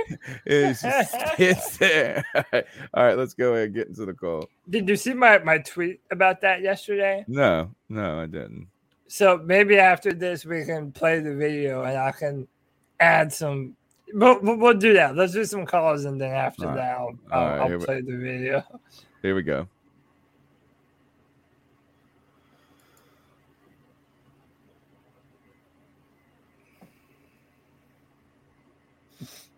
Are we supposed to be hearing something? You can't hear it? Nope. No. You mean nothing? Nope. No. But hear you. It's no cat calls. What? Really? Yeah. All right. Well, no cat. Hold on. Put hog in the Pause, cat pause. calls, Tony. I don't know what's going on. It says it's pumping through. It says B channel. Lord. Oh, you know what? I know what it is. Give me just a second while I change my microphone settings and StreamYard. Chat room. How was your 4th of July, man? Did y'all have a happy Oh, pull Independence up the video. Day? The Terry thing? Here Or we which go. one? I got it. I What found video? it. Yeah. There's lots of videos on the I internet. thought that's what you were saying, the Terry thing. Here, I think I got it right now. Yeah, we'll play that in a minute, but You can still hear me? I hear you. All right. Let's see this. Baker. Clarify one thing. Hey, hear can you that? restart it? Yeah, restart it. Yeah.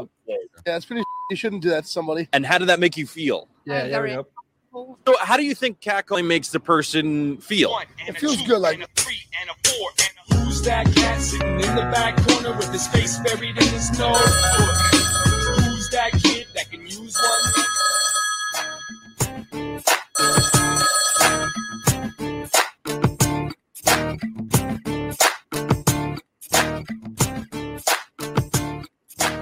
Hey, what's good, fellas? Corey calling in. Wanted to follow up. I think it was last week's call that I had talking about Baker. Clarify one thing. The stat that I gave out, is 250 yards a game average. So Baker Mayfield has not averaged more than 250 yards passing a game since his rookie year. That was his most explosive season, I guess, passing the ball, you could say. Y'all should know me better than that. Obviously, I ain't gonna come up on here and just say some stats that ain't true. He's thrown for 300 yards. But my point is that he's not the type of player that pushes. Like he's not an explosive player. Like he's a quote unquote dink and dunk quarterback that struggles with accuracy. And I didn't even say that stat. It's not even like a cherry picking stat. More so, I think it kind of encompasses the kind of player that he is. Now, somehow Cam Newton got involved in the comparison. Now, obviously, they're not the same kind of player. Nobody's gonna compare apples to apples with Baker and Cam. But Cam, he's another guy who didn't throw for more than 250 yards a game after his rookie year. He had the exact same thing as Baker. The difference between Cam, obviously, we can point to Cam struggling with his accuracy. We can point to Cam not always having the best passing numbers. But the same people that, we deal with all those people saying shit like that all the time. We can always go back with, what Cam's impact of the game is. He was throwing to fucking receivers at the recycling bin. He's our best running back, all these different things. But it's like with Baker, he struggles with accuracy. Like throwing for 60% in 2022 in this era of the NFL is not good.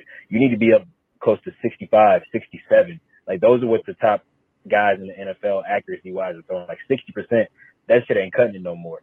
So we're talking about a guy who doesn't have the physical tools that can make up for his inabilities, right? So he's not big, he's not strong, he's not fast. He doesn't run around, and he struggles with his accuracy. Now that he's not terrible, like I'm saying, I'm not saying all this to just shit on Baker Mayfield, because he's almost like the definition of a mediocre quarterback. But his biggest thing is consistency. He struggles putting the ball in the right place consistently, and he doesn't put up big numbers. His interception to touchdowns is always like close together. He doesn't, you know what I'm saying? Like he's not the guy that we need. That was my biggest point. But honestly, I think everybody's kind of on the same page. We're just kind of splitting hairs when we get to the Baker talk. I think honestly, at the end of the day, man, we just ready for this shit to go one way or the other, man. Amen, dude. I want to know either what we're working with, like going forward with him or without him. I'm tired of the chicken games, man. But hopefully we can make the right decision. Y'all keep coming out with a great content. Yeah, great. Shout out. Was that Jay? That was Jay Anderson? Corey. That's Corey. Corey. Yeah, shout out Corey, man. Dude, your call was awesome. I thought it was awesome last week, dude. To me, it baffles me that people think that Baker Mayfield is the answer. It really does, man. Context is key. Yeah. I mean, you can't dismiss all the talent. Say what you want about the Browns. There was good talent around Baker Mayfield for a long time. And if you want to say eighth ranked offensive line in the NFL last year. Yeah, I mean, dude, they have a good offensive line, and Baker Mayfield doesn't have any elite traits.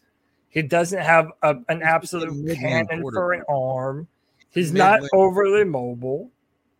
He's got a lot of things that I really feel like don't translate well if the game is on the line. And I think that matters, and that's something that the Panthers have not had in a very long time. And I'm not into trading for another quarterback a third year in a row. It's tiresome, man. I agree. All right, let's go to the next call.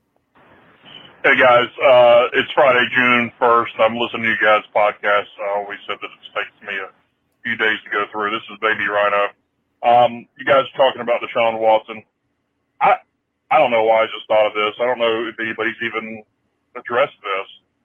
But there's got to be a reason why Deshaun Watson and his camp asked for guaranteed money. There has to be a reason, because they either knew that this was going to continue and that he wanted to be set, or he just, I don't know. It just seems planned to me. Let me know what you guys think about that. It's just a thought. Take it easy. Well, I think that everybody, the kind of trend, if you look at the other leagues who have stronger player like collective bargaining agreements, they get guaranteed money. They get a bigger part of the share of the pot of money than the NFL does, right? So NBA contracts are fully guaranteed, right? I think they get that like super mega the max pay contract stuff. Baseball contracts are fully guaranteed. You see like absurd numbers. Yeah. And I think there's been sort of a trend towards that, like they're trying to do that in the NFL, and I think the NFL is trying to steer clear of it, right? Like they're doing their best, organizations are doing their best to avoid it. Now, we've seen a couple of instances where it's happened. Kirk Cousins was one of the first people to do it. Now Deshaun Watson.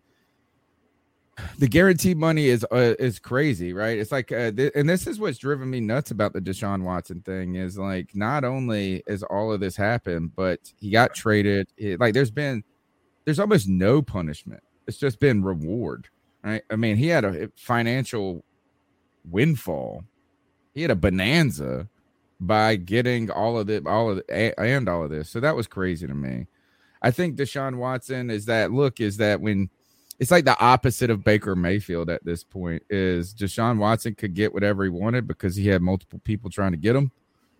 And Baker Mayfield can't get anything he wants because nobody wants him.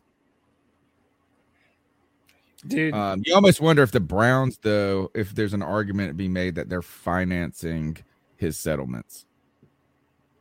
I think so. But listen, I feel like people are talking about, oh, the Browns must be regretting all this.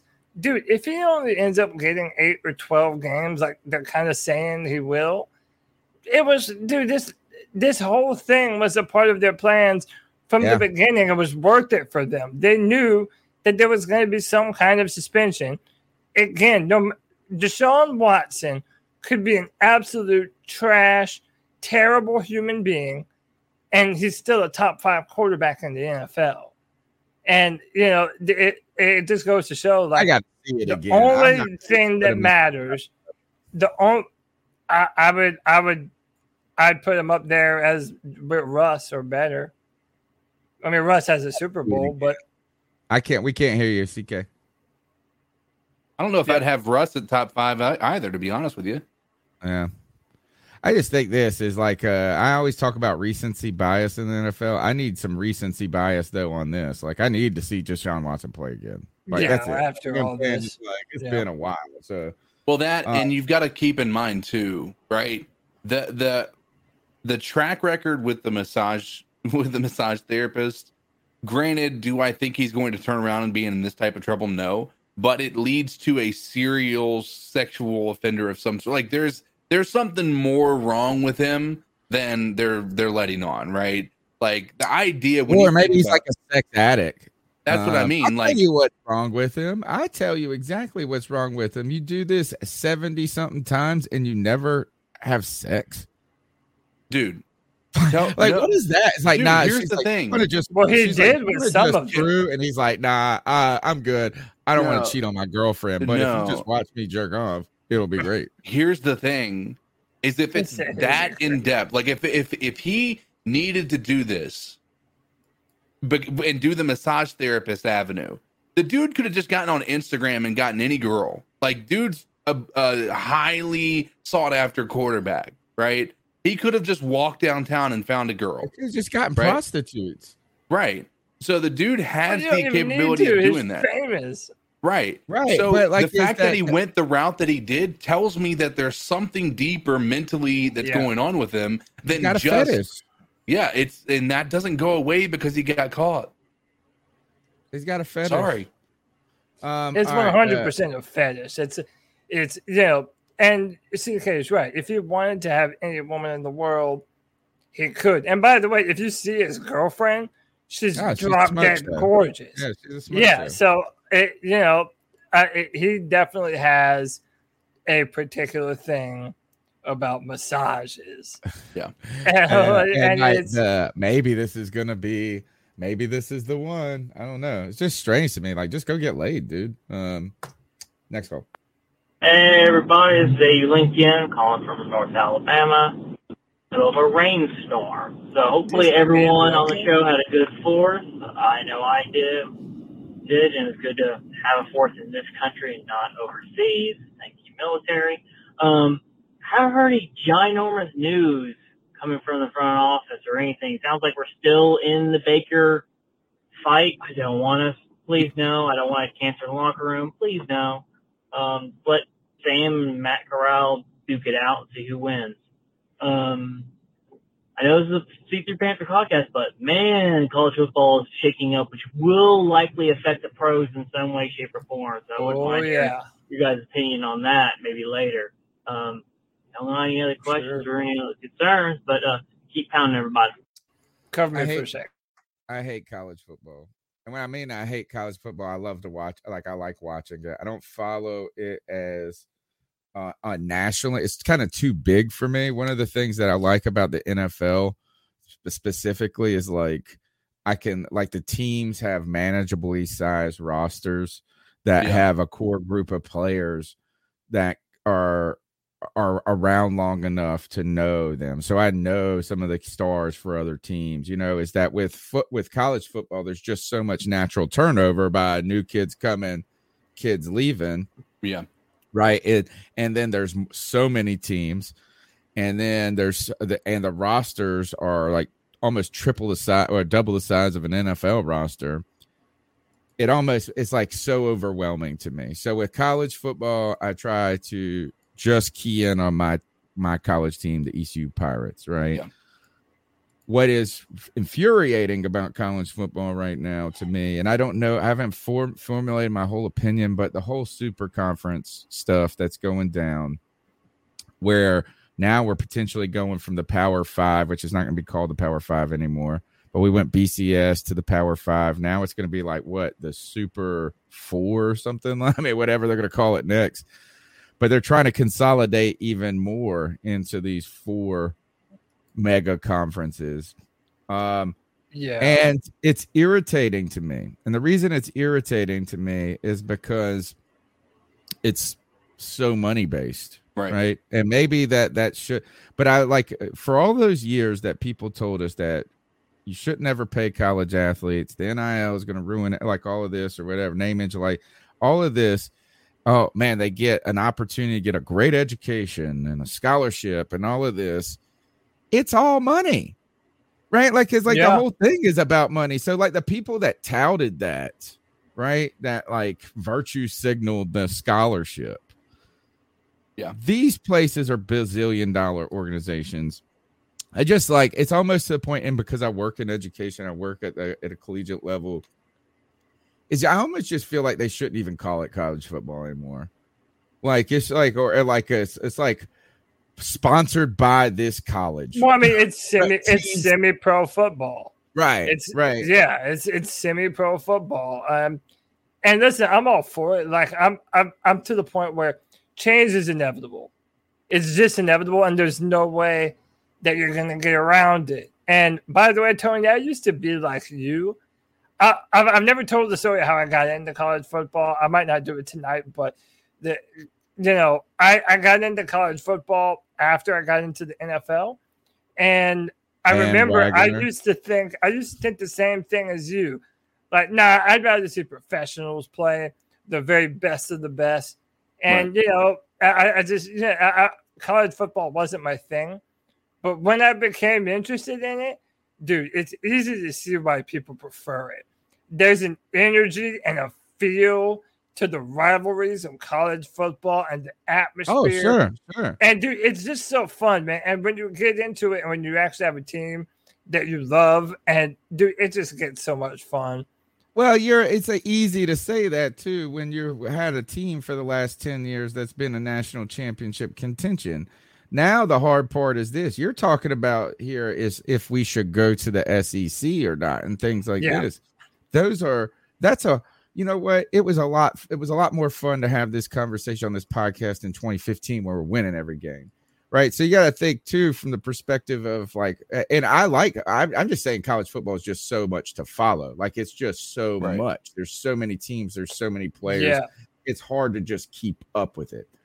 On top of that is just like right here is my alma mater, ECU, has a rich kind of history of football, right? Is like, we are a team that has not had the talent and the resource, like we don't get the top recruits. We don't have the resources and the facilities and all of this. And somehow we've had some remarkable kind of teams come through here. And we got a great atmosphere, right? Like, this place gets lit where used to when it was full. We've had a kind of a starving period, which has been tough. But, we've had one. Look, Chris Johnson went to ECU. He's like arguably had one of the best seasons in the history of football for a running back. He had 2,500 rushing yards and 500 receiving yards. I mean, like, what the hell? He had 3,000 yards that season. You had we had Dwayne Harris. We got, the list goes on from David Garrard to Jeff Blake. So the only thing I hate is it just feels like this now. College football, the big fish have taken up all the resources for the little fish. Right. And that's just the tough part is like, it's neat. I bet you it's neat to have a team that could potentially win the national championship. The ECU Pirates could go undefeated and never make the playoff. Yeah, never make the playoffs. Yeah. And if they did, still get stomped. But Tony, that's an example of this. But Tony, that's changing too. That's not about to be true either. Because another thing that's kind of around all of these decisions being made around college football is that it's inevitably going to expand the playoffs to 8 teams. So now you're going to, I feel, start to see more of those teams that if you did put together, like a few years back, UCF, University of Central Florida, they went where they had the parade. They went but they would have gotten murdered. They would have gotten murdered by that was so I proven think that expanded this to 8 year. it's cute, but it's also it's not like March Madness where there is like a Cinderella story. It's too difficult. These big giant schools are able to get so like their worst. They have like we've ever had like a 5-star recruit at ECU. I don't even think.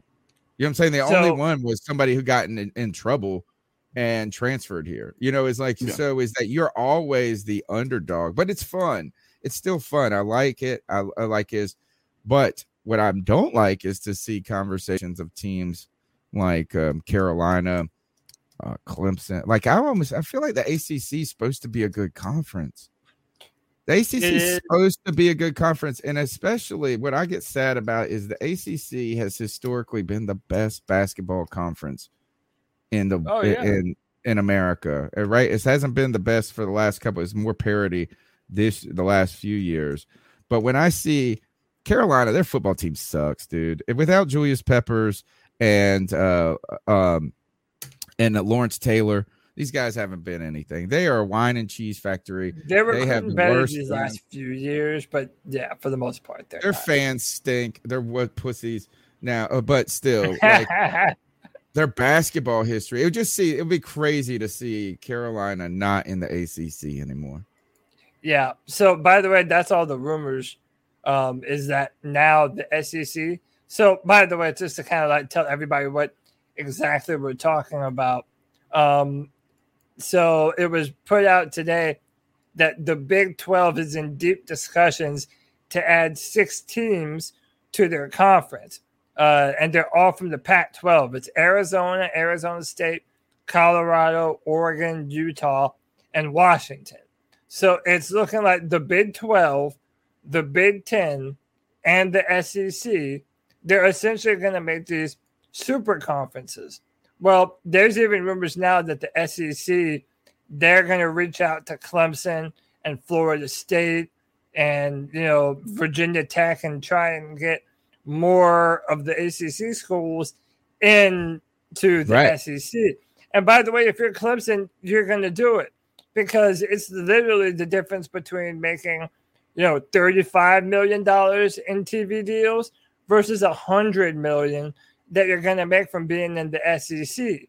That's money that's going to go towards your, all of your facilities and, everything, building the college up. It's all about money, like you said when you started talking about it. Is the TV revenue a potential bubble that could burst?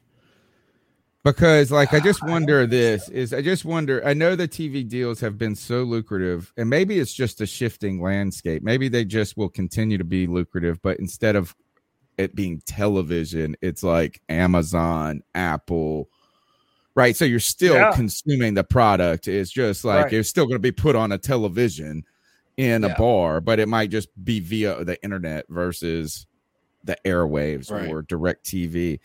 But it almost seems like, too, is that they believe that there's an endless money pot for sponsors. Like, you almost just wonder, how is it that the NFL... Yeah, I guess people are going to watch. People are going to watch. They just got to make sure that they find a way to own that delivery system, right? Is like, how do we make it... I just kind of think of it like this. Is it kind of like what happened to the music industry? The golden era of the music, like when artists made the most money, is also when the record labels made the most money. And it was when they sold physical albums. Now the artists make money differently. It's by playing shows and getting live audiences and merchandise and concerts. Yeah. It's not like Spotify streaming. Well. Yeah.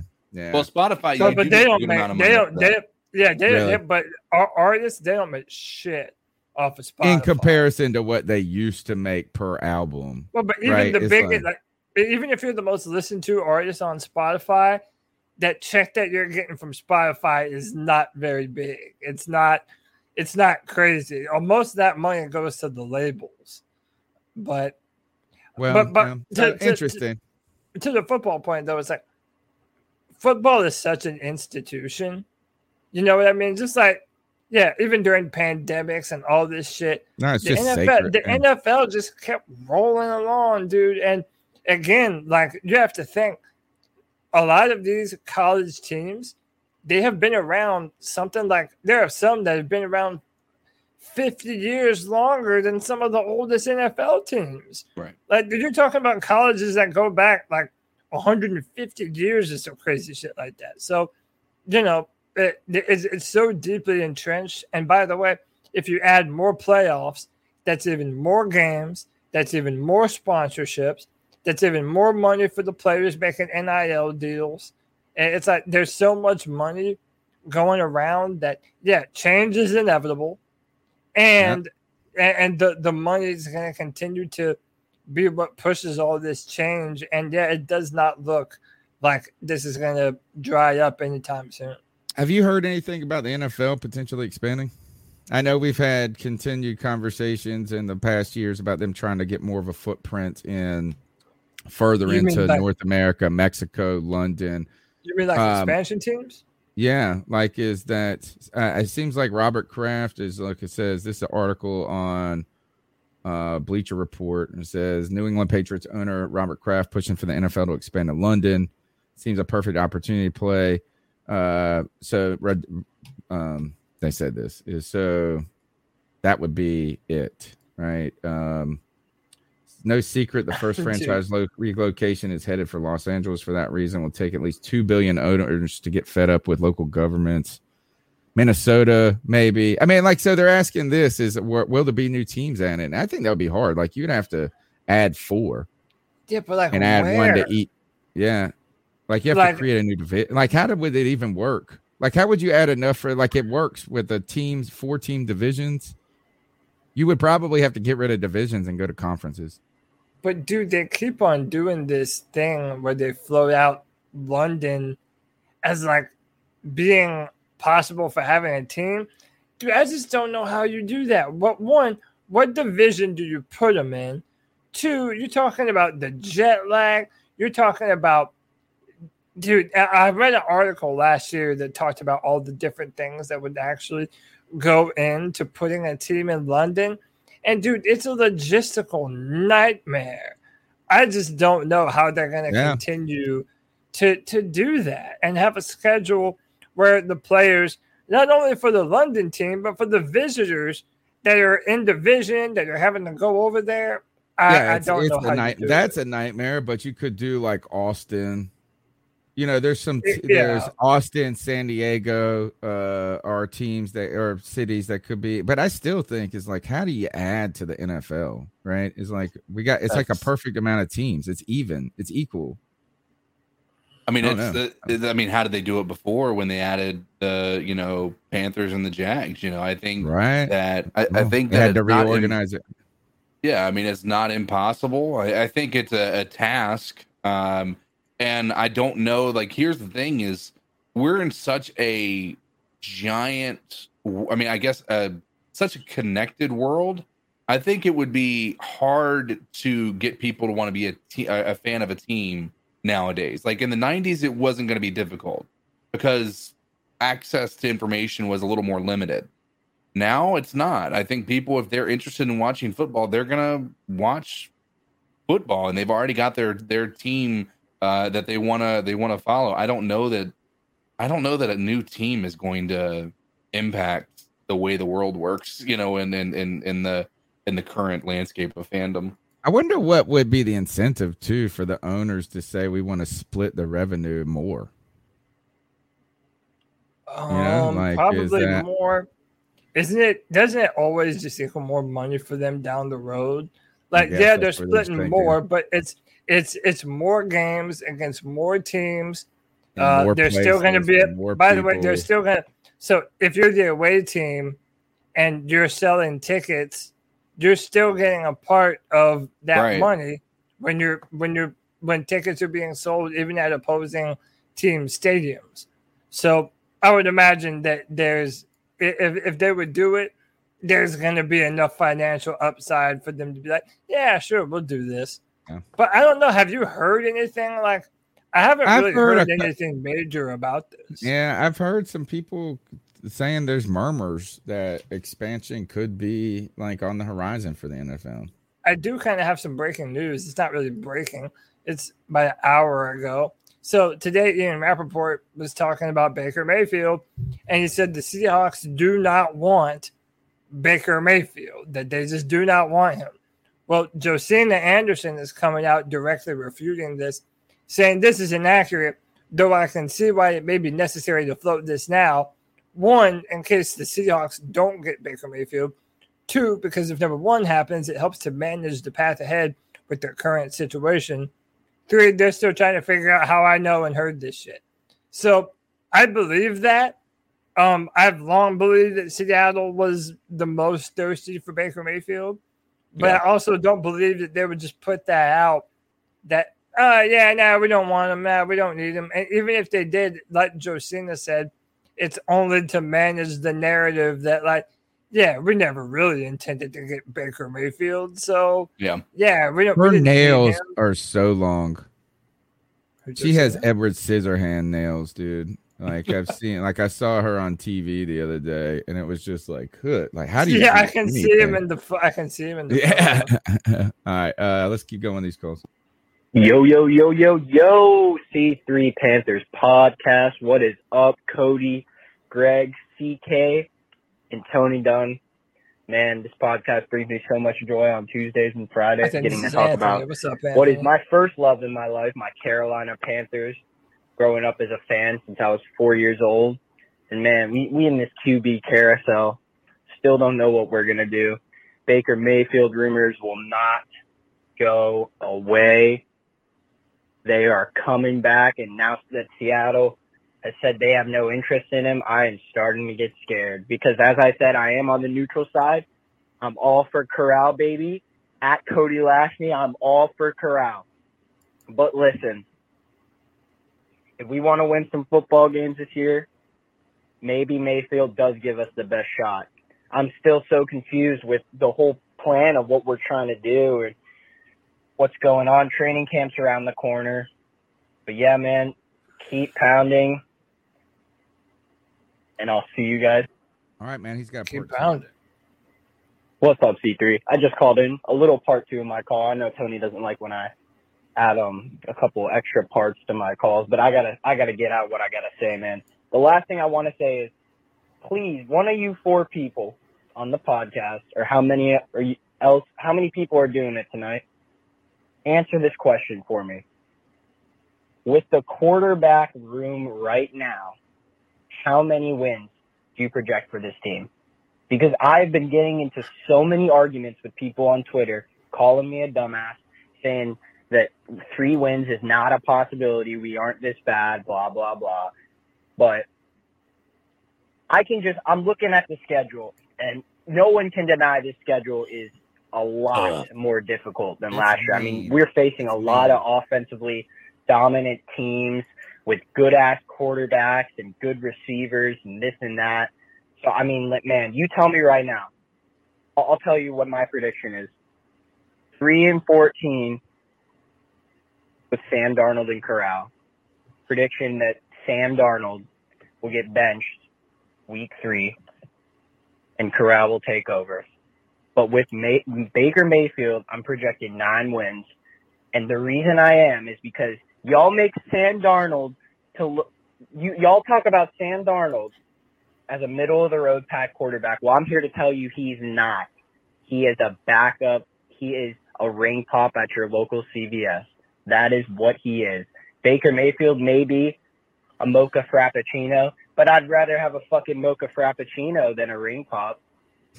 So you tell me. Keep pound. Yeah, not a big fan of ring pops for sure. So mine is 6. I think we're a 6-win team, and I think it's because our coaching staff improved and our offensive line has improved. Like, dude, I don't like these questions. I don't like them. And the reason why I don't like them, shout out to Anthony. I mean, Anthony's my guy. Comes on Friday free for all. We go back and forth on Twitter all the time. But I just don't know what I don't know. So, okay, yeah, I don't have a lot of reason to believe in Baker Mayfield. I mean, Sam Darnold, rather. And no one does. And we know this. But I don't know who Matt Corral is.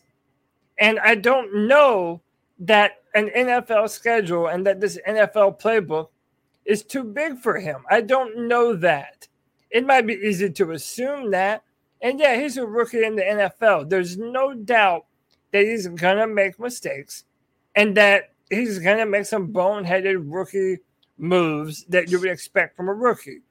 But with that said, I feel like this offense can be very easily managed by a quarterback that gets the ball out quick, we're running the football, and can pick times to chuck it downfield with enough arm talent. Right. I feel like Matt Corral is all of those things. So I don't know how many wins I think that we're going to be good for this season. If you're just saying Sam Darnold, yeah, I think we're probably the same record that we were this year, probably 5 or 6 wins. And that's if Sam takes even a marginal step forward. I think, look, is that the team, the first way to answer this question, or I think we could think about it is the team better this year, better poised to win on any given Sunday this year than it was last year? And I'm going to say yes to that question, right? Is that Matt Rule? No change in Matt Rule's status, right? So he's a wash, maybe even on the decline. But I think adding more experience coaching with Ben McAdoo and the offense, like it might not be, Ben McAdoo's not going to blow you away and be the best coordinator in the history of the world. But I think he's going to be competent enough to where the offense is not going to be as weird as it was last year, right? And I think inexperience was a big part of that. I think you add a lot of coaching hires here, like our special teams coach improved, our offensive line coach improved, Steve Wilt, secondary coach, improved, right? So I think our coaching staff is better this year than it was last year. I think our offensive line right now on paper and talent, and it just is better than it was last year. So I think with all of that, and I don't think that the defense is not as good as it was last year, but it's probably not a giant step backwards either. So I think the team overall, my answer to that question is better poised to win on any given Sunday. So I don't see us necessarily like on, even with Sam Darnold being 3-14 necessarily. But when you look at the schedule, it's kind of it's a brutal schedule. They got to go out and play the other teams. Now we're all basing it off everything else. But really, like the easiest teams on our schedule, maybe you could say the Browns if they don't have Watson helps. But like you got the Giants in a complete rebuild mode. You've got the Saints. So the Giants and the Saints and the Falcons and the Lions. And maybe Steelers, right? But other than that, like those are the other games are all fighting an uphill battle, man. You got to fight. You got to play the Cardinals. You got to play the 49ers. You got to play the Rams. You got to play the Bengals. You got to play a Ravens team maybe, like could be in that conversation. Seahawks maybe in that conversation, but the Broncos, that's, I bet you we're not favored in any games next year right now. Right. So I'm okay with I could see us taking it. I've said 6. That's been my kind of prediction is 6 wins. I can see a world where 9 or 10 happens, and I can see a world where 3 or 4 happens, and it just all falls apart. But I think probably the safe is right in the middle of the road for me. So I'm saying 6. Yeah. So, I agree with that. But I just Baker Mayfield, everyone's thinking so short term. And then, we might be okay enough to have a good team this year. Well, they would say he adds 3 wins to the team. Well, yeah, everybody just wants to see the Panthers be a good team again. Yeah. And they want us to be a playoff contender again. But at the same time, I'm thinking about our future. And I'm thinking. Man, go ahead, get that playoff noise out of your head, folks. Because, like, right now, unless we got to say that means you're going to sweep the Falcons. And that you're going to have to potentially sweep the Saints. Like you're going to have to win a lot of division games, and you might not be able to win your division to make the playoffs, but a lot of your money's going to be made in beating up the division and racking some wins if you want a wild card position. Yeah, I don't know. I don't even think making the playoffs is a criteria for me of having a good season this year. And by the way, think 9 wins is a good season for us, and it probably still means a complete rebuild. Sorry to say, 9 wins might be a playoff berth. Wow. Could be. I don't know. Really? Maybe. It could be. I mean, you got to keep in mind, we've added the extra playoff team. And, I mean, the extra game doesn't necessarily bode well for a 9-win season. But, you know, it definitely is in the cards when you look at, you know, what happened last year with, you know, or maybe the year before. I just don't feel like the South is sending 2 teams to the playoffs this year. I don't disagree with that. I don't think outside of Tampa, I don't see anybody stepping up and being a real juggernaut in this division or in this conference. But I mean, to the point, and here's the thing: it sucks. It's like I don't want to be this guy who is literally just playing it safe by saying like, I could see us being a good team, I can see us being a bad team, but that is really where we're at. Like I could see us being a good team. I can see pieces and I see things that are leading to us being a potentially good team. I also can see us being a really fucking bad team. And that's because of quarterback questions, coaching questions. And there's still questions surrounding the offensive line. We believe on paper we've improved, but all in all, we don't know. We haven't seen this group play together under the coaching staffs that we have currently. There's just so much that we don't know. That's why it's so hard to say that. You know, I don't think anybody should be calling anybody crazy for saying that we can be in a 3-win season. I don't think anybody should be calling anybody crazy who thinks we could possibly win 9 games. Right. I agree. Yeah, I 100% agree with that. Is like I see pathways to all 3 of those. And a lot of it has to do with injuries. A lot of it has to do with upside and you projecting players. A lot of it has to do with other teams you're facing, how good they are. Right. Let me ask you the hard question, Cody. If Carolina somehow goes and wins 10 games with Sam Darnold somehow, right? I mean, don't say, oh, it's not going to fucking happen, this and that. You have to say, this is a possible world. How excited would you be next season? Just overall, like on this show on a daily basis, if we're coming out there with even Sam Darnold and slinging 10 wins, I got to feel like, is that like would that be enough to wash some of the stink of our pessimism away?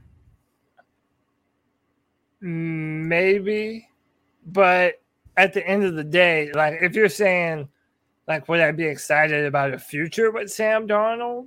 No, I'm saying this is just the excitement level of that season, you know, where you're getting up here and happy saying we could go fucking win next week. You know, you're like, you start getting to 8 wins and, you know, and you're like 8-6 or something like that. And you're like, oh, we got this. We're going to go. I think 10's the number. I think 10's the only number that will make me go, wow, this is. I mean, I'll be excited, but it won't be anywhere near as excited as if it's Matt Corral. Because if it's Matt Corral, if you go and get 10 wins with Matt Corral, your excitement level is to the next. But I'm just saying, what if it was Sam Darnold? How about this? Is at some point there's a number that's a tipping point to where you have to go, all of my concerns about Sam Darnold are gone, right? So if you go and win 12 games with Sam Darnold, you're sitting there going, you know what? We got it wrong. Yeah, I mean, there's a number, and I think it's around that 10 mark. Yeah, if he gets to that one, he's Alex Smith. I still want him out the door the next year. Like, you know, that there really isn't going to be enough to change my mind. I'll say this: I'll be happy that our team is taking the step forward. Dude, I don't care how good of a quarterback you are. If you don't have that good team around you, you're not going to make it very far. Yeah. And I do feel like our team right now is built in a way where we don't have too many pieces that we need to fill out before we're a real contender. But, you know, we need to add a few more. But we're not far away, man. So if we did that, it would tell me that our team and our coaching staff is closer to the point that we want to be at than we originally thought. And that's a good sign. All right, next call. What up, C3? JSU. Robbie Anderson has been in the game for years. He knows there's fans that will respect you, love you, hate you, in between. My take on Robbie is I respected him. I respected when we got him. It's just the situation that he came into. I mean, you got Sam Darnold, you got Matt Rule. Nobody knew who Matt Rule was until he showed his cards, and he's not a leader. Yep. Same goes for Sam Darnold. What I dislike about Robbie, and I don't want to see him as a kid, but he's acting like an angry ass teenager, and I respect the hell out of him because, like he said, he didn't come on the red carpet. He says that he stays away from bullshit, but that's bullshit. It's his life. I don't want to run his life, but when you look at these players' posts and how they live, I respect them for having a girl and staying out the way, but you at clubs, anything can happen when you're out and about. He started dropping balls when him and his girl actually broke up. That was that year because I followed him when we picked him up. And once that breakup happened, that's when all the bullshit started happening. He started tripping on the field, dropping balls. So imagine how a Robbie Anderson what I wanted from Robbie girlfriend was fight goes. A vet standpoint as far as like wide receiver wise, which he played that position, but I just wanted him to stick with DJ. Him and DJ fell off. I'm sure people didn't know that, but I just don't like the attitude. I want to see my wide receivers grind. You know, we just never had that. And DJ, he's a silent grinder. And he don't get much respect because he's not a loud mouth. Now, Robbie, I just feel so confused, but I got a lot more to go, but I'm gonna leave it there. Yeah, Keep I think pounding. all good things to consider. It's like Robbie Anderson, if he had 1,000-yard season, he's doing that. It's cute.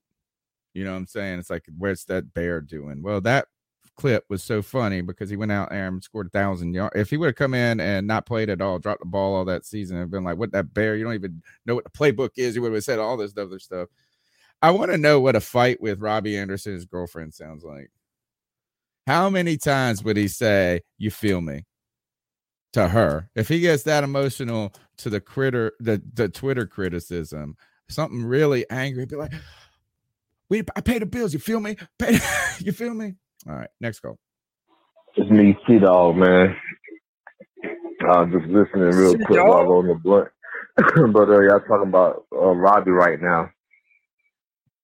And my thing is, everybody got to take it easy on Robbie. Robbie came here his first year, had a career year, breakout year, 1,000 season yards for season with Teddy Bridgewater. Now, you bring in Sam Darnold, his numbers drop, drastically.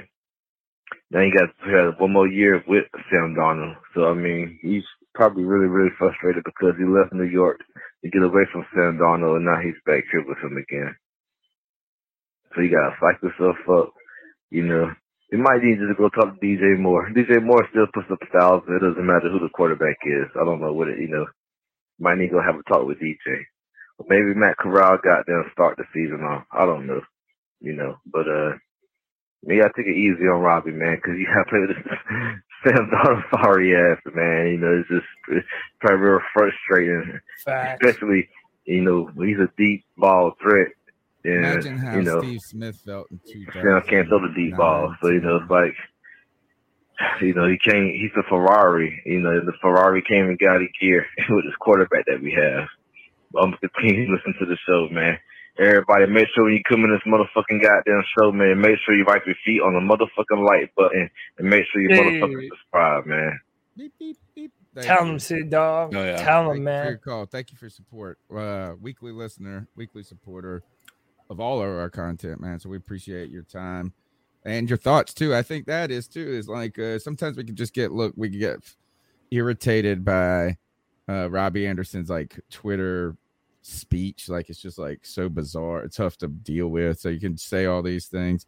But here, Todd Gurley said this once. He said, if you want to hoot with the Owls, you got to soar with the Eagles. And the idea is like you can go out and party and do whatever the hell you want as long as Sunday you show up and you put the numbers. So you can be a pain in the ass and irritating or whatever it is if you're winning. And or putting up the numbers. So last year, I think the production drop made it a little bit more difficult. What's up? C3 is Noah here. It's so much stuff going on in Panther Nation. Freaking Baker Mayfield rumors is not going away no time soon. I don't know what's going on in that situation. Robbie. I'm going to give Robbie one more chance. He got one more chance. He may get on my good side this year. Or whatever the football season starts. I think it's this year.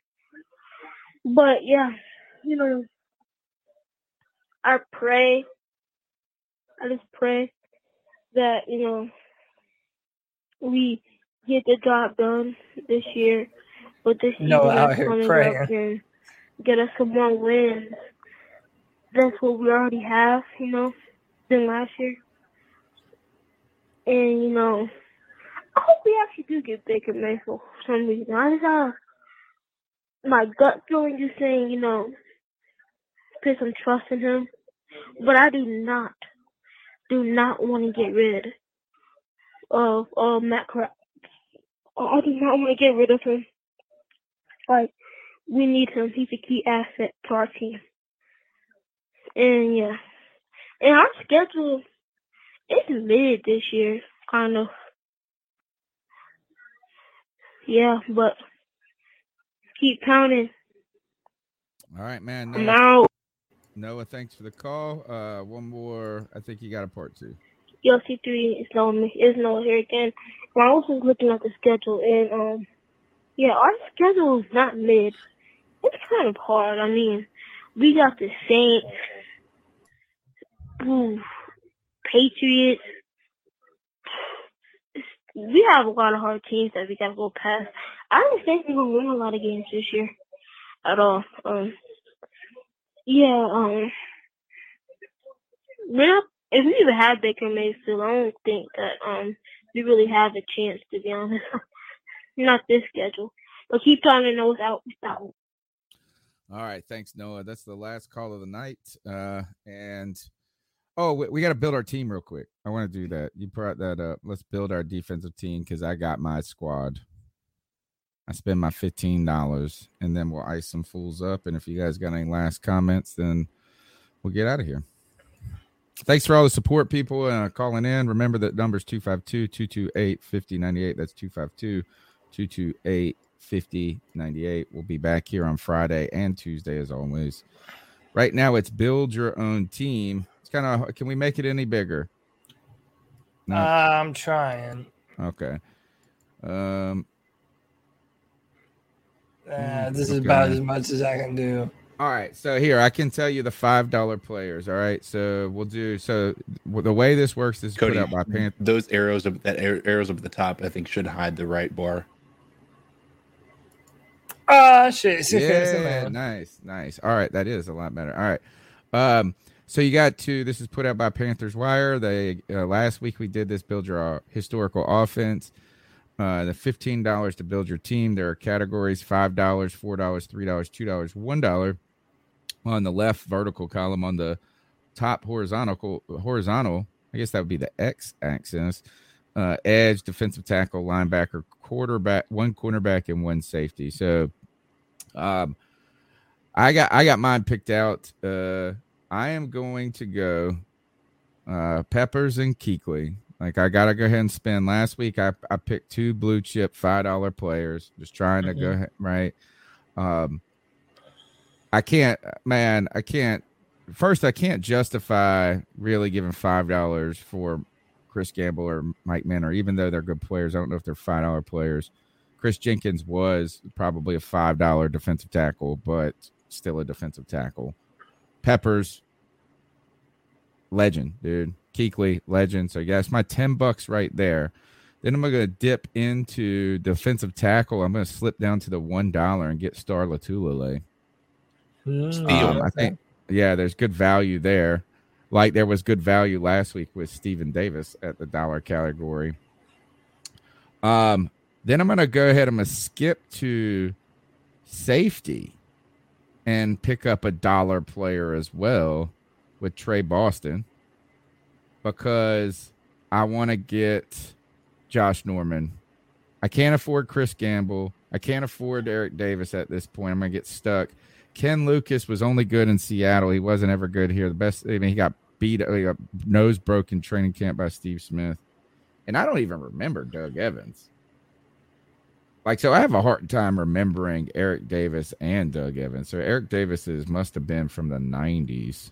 If you don't remember him, I damn sure don't. This is my squad. This is my squad. $5 for Peppers, $1 for Star Lotulelei, $5 for Luke Kuechly puts me at 11. Then I'm gonna go with $3, and Josh Norman gets me to 14. And with my final dollar, I'm gonna get Trey Boston. Love Mike Minter as a player. Love Chris Gamble as a player. Love Chris Jenkins as a player. That's why they're all up there. I think you overpay for K'Wan Short here. Mm-hmm. And I was thinking of this should I try to save some money in the linebacker column? Should I do something because look, Beeson, Davis, Dan Morgan, Sam Mills, all beast players, but Luke Kuechly is the greatest thing I've ever seen on the football field. So that's my team. CK, you want to jump in there next? Yeah, I'm gonna do my two $5 players are gonna be Chris Gamble and Julius Peppers. Wow. And Dan Morgan and Star Lotulelei are gonna be mine because I think those are steals at the $1 mark. Yeah. Okay. And then that's going to leave me with Godfrey with my final for my safety. Yeah. Okay. Yeah, that's not bad. I like both of those. But I like mine better, dude, as always. Hey, how about this? Brian Burns for $1? I know. Dude, that's kind of criminal, huh? No, not at all. When you look at the guys ahead of him, Pepper, first ballot Hall of Famer, Kevin Green, Hall of Famer, Mike Rucker was freaking incredible, and big money Charles Johnson. Okay. Damn, so you're going to go with Pollard? So go ahead. I was to say, I was tempted to go Brian Burns, Star Lotulelei, and Dan Morgan, but then I wouldn't have been able to spend all my $15. So, well, by the way, I don't think that you have to spend $15. I just think that you have $15. Right, but so for example, if I was going to take if I was going to come away with money extra, I'm going to take the more dominant pass rusher at Julius Peppers, who is by far, at least early on in Julius Peppers' career, head and shoulders above what Brian Burns has been. Okay. All right. He had 12 stacks in 12 games his rookie year. Who Peppers? Yeah. He played he was suspended for 4 games. Denying the greatness of Julius Peppers, but I'm gonna switch it up here, man.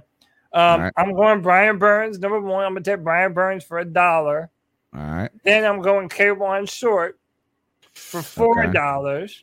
Okay, right. So that's 5. I love KK. I'm gonna spend another 5 on 59 because I gotta have my man Luke Kuechly, right? So, that's at 10 now. Yeah. I'm spending $3 on Josh Norman. Oh, and you're gonna get. And I'm gonna spend $2 on Chris Harris. Okay. Interesting. Now, originally I said Trey Boston, but just to spend all my money, I'll go Chris Harris over Trey Boston. So my final roster: Brian Burns, K'Wan Short, Luke Kuechly, Josh Norman, Chris Harris. All right. That was fun. We got a lot done tonight. All right. That's the C3 Panthers podcast brought to you by CarolinaCatChronicles.com, where every Tuesday night we chop up the latest Panthers news and opinions from the fan perspective. The final segment of our show is the Ice Up segment, where we tell someone to ice up, toughen up to get it together. I'll open the floor to you guys.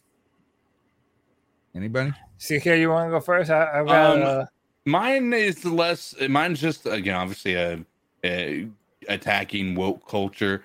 But I had put one in the DMs about maybe last week.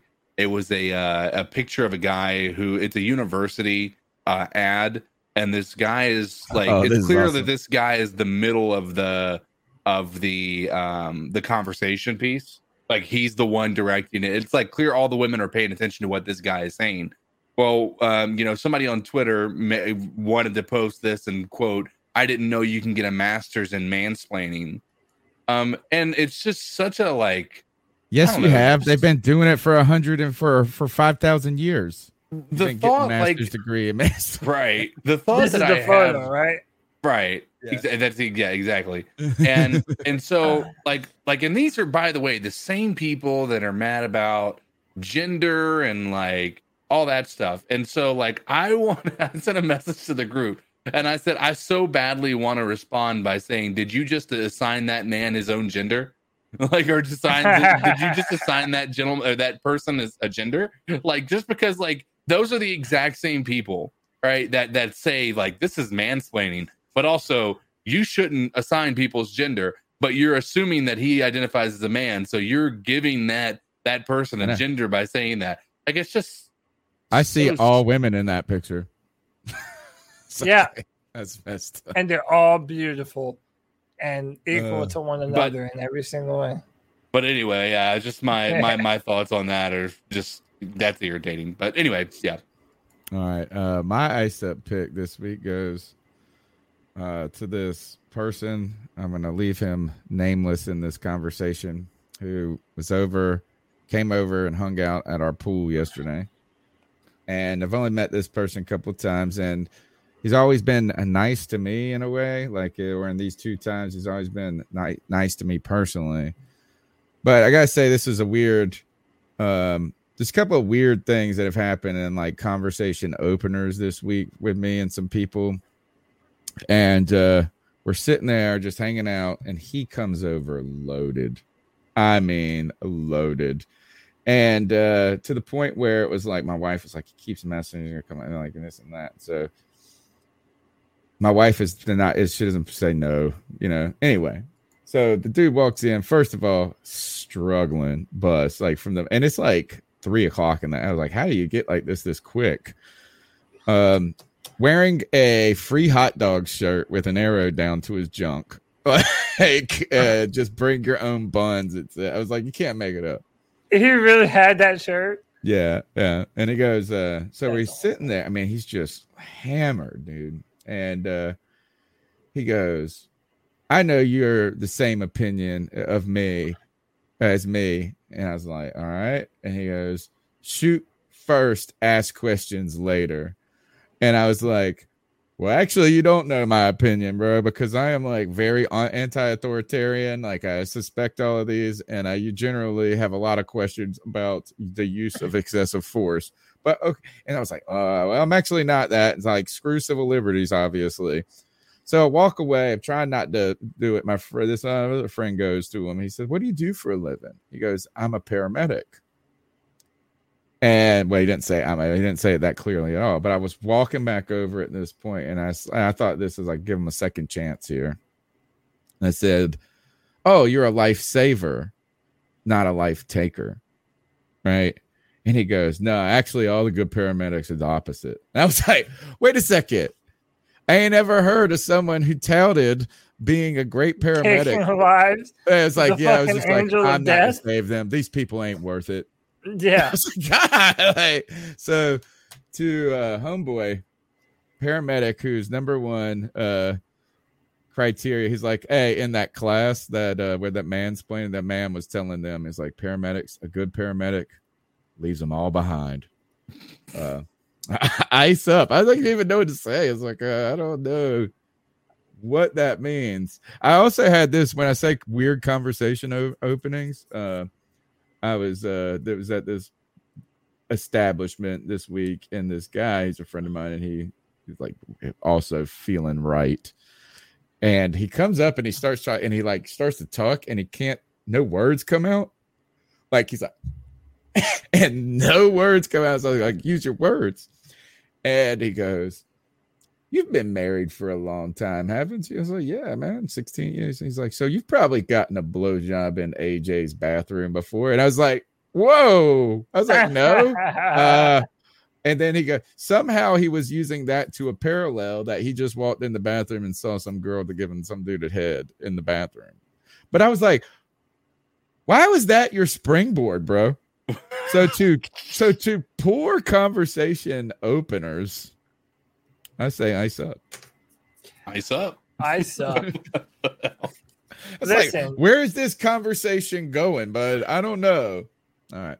You're up, Cody. So on 4th of July, there's a few traditions that we as Americans adhere to. We drink a few beers. We blow up a few fireworks. Blow a few guys. You know, to each his own. To each his own, you know. I don't judge over here. But one of the things and one of the people who doesn't get enough credit as being a true American institution, an American pastime, and an undisputed GOAT is none other than Joey Chestnut. This was great. He saved America. Oh, dude, the official baddest man on the planet. I'm pretty sure this dude, he gets to run the president now. He's so cool. This dude is the very best eater in the world. He was doing the Nathan's Hot Dog Eating Championship, and he's in the middle of the competition. He's at 17 hot dogs eaten, and this happens. A protester bumps him out of the way and gets up on stage trying to expose Smithfield Death Star, which is the meat packing company that like packs all Nathan's meats. Yeah. Well, in the middle of competition, this man, this legend, Joey Chestnut, said, fuck out of here with that dumb shit, bro. And put him into the fucking ground, turns around, and continues to win the fucking competition. Ladies and gentlemen, in your life, you might not see a more American thing in your entire life. Not only is this man eating more than any other person in the world, but get that protesting bullshit the fuck out of my face, dude. And that's Joey Chestnut for you. And that is look, there's more protesters in the background. They bump legend. Yeah, and it was a whole big Star Wars thing. They were all wearing a stormtrooper mask and shit. It was a whole big to do, a whole big deal. But Joey Chestnut is a fucking legend. And shame on you for ever trying to interrupt the greatness that Joey Chestnut tries to achieve every single 4th of July. To those losers, ice up, son. Man was playing injured. He was in a walking boot. Still dominating the competition. I mean, it's like an equivalent performance of Thomas Davis playing the Super Bowl with his arm all jacked up with the pins and stuff in it. It has a question, hot take. Has Joey Chestnut taken a step back as a competitive eater? I feel like 60 or 63 is lower. Then wait, was the record like he was like at 80 last year? No, I think the record that he's at is 76. Oh, okay, he's taking a step back. Yeah, but then again, like there's nobody was close. Like the number 2 is like not even is like 34. Like he. And by the way, his next best competitor, Matt Stoney, has a huge YouTube channel. He's like one of the biggest eaters on YouTube. Really? He's this little 5'7", 125-pound kid, and dude, you cannot believe the amount of food. I know it's sick. You know what? It's like I really love Nathan's hot dogs. Like they're my top hot dog.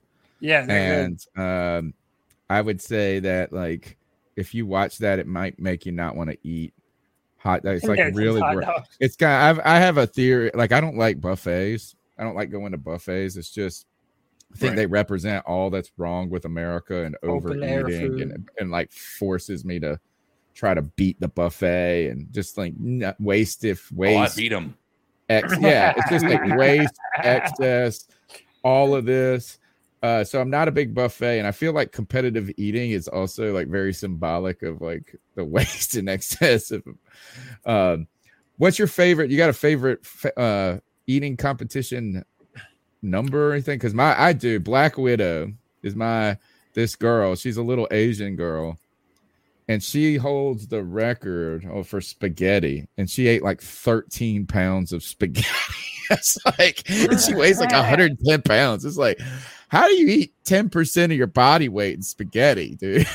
Like, and she's taking the plate and just like, dude, it's eating. The YouTube eating space is actually very filled with a lot of different personalities. Like Daniel Castro in the chat says, there's a dude named Randy Santel. He goes all across America. And like, you know how restaurants do challenges? Yeah. Like, eat this big ass meal in under 30 minutes and you get it free, or else it's $50, you know? Well, he does a lot of them. There's a dude named Joel Hansen. He eats a ton of fucking food. Again, if you haven't checked out Matt Stoney, dude, Matt Stoney is incredible. Like, by the way, who are these? Randy Santel, Santel, and Matt Stoney. I need some. And Joel Hansen. Joel Hansen is another one that can just eat gross me out. Crazy food, dude. There's a guy named Beard Eats Food. He's from the UK. He puts down a lot of food too. But that Matt Stoney dude, he has videos that are like 54 million views. Like, I'm talking crazy numbers. Right. And like, he's not even in the realm. It's like the second grade. It's like Joey Chestnut is Wayne Gretzky. It's like the next guy is so far away from him. They're like not He's even. lapped him. It's like the second best. And by the way, if you go and look, like hot dogs is what he's most famous for. Nathan's is like the Super Bowl of eating every 4th of July. But like all these other world records, like fried chicken, Big Macs, all this other stuff, he has like world records in. That dude's insane. Looks like this is, gosh, I want to see is Matt Stoney may have broken the pasta eating record. Yeah, I know he has a ton of them. He has a ton of records. And by the way, one of the things you'll notice, the best professional eaters, they're not big fat dudes. Because what you learn is the more fat you have around your midsection, the less room you have for your stomach to be able to expand. So it's normally the real skinny dudes like a Matt Stoney that are just able to put away just crazy. Like everyone knows that one skinny kid growing up that could literally eat whatever they wanted and never gain a pound. Like it's those type of people that are the best eaters in the world. Okay, maybe it was 7 pounds by Black Widow, but Matt Stoney just broke the pasta eating 10 pounds in 8 minutes. He's also ate 12 pints of Ben and Jerry's to get himself back into eating shape. Oh my gosh. All right, that's the C3 Panthers podcast. Take us out of here, Cody. Ladies and gentlemen, until next time, when we're scraping the bottom of the barrel for things to talk about, we'll be successful again next time. Keep pounding.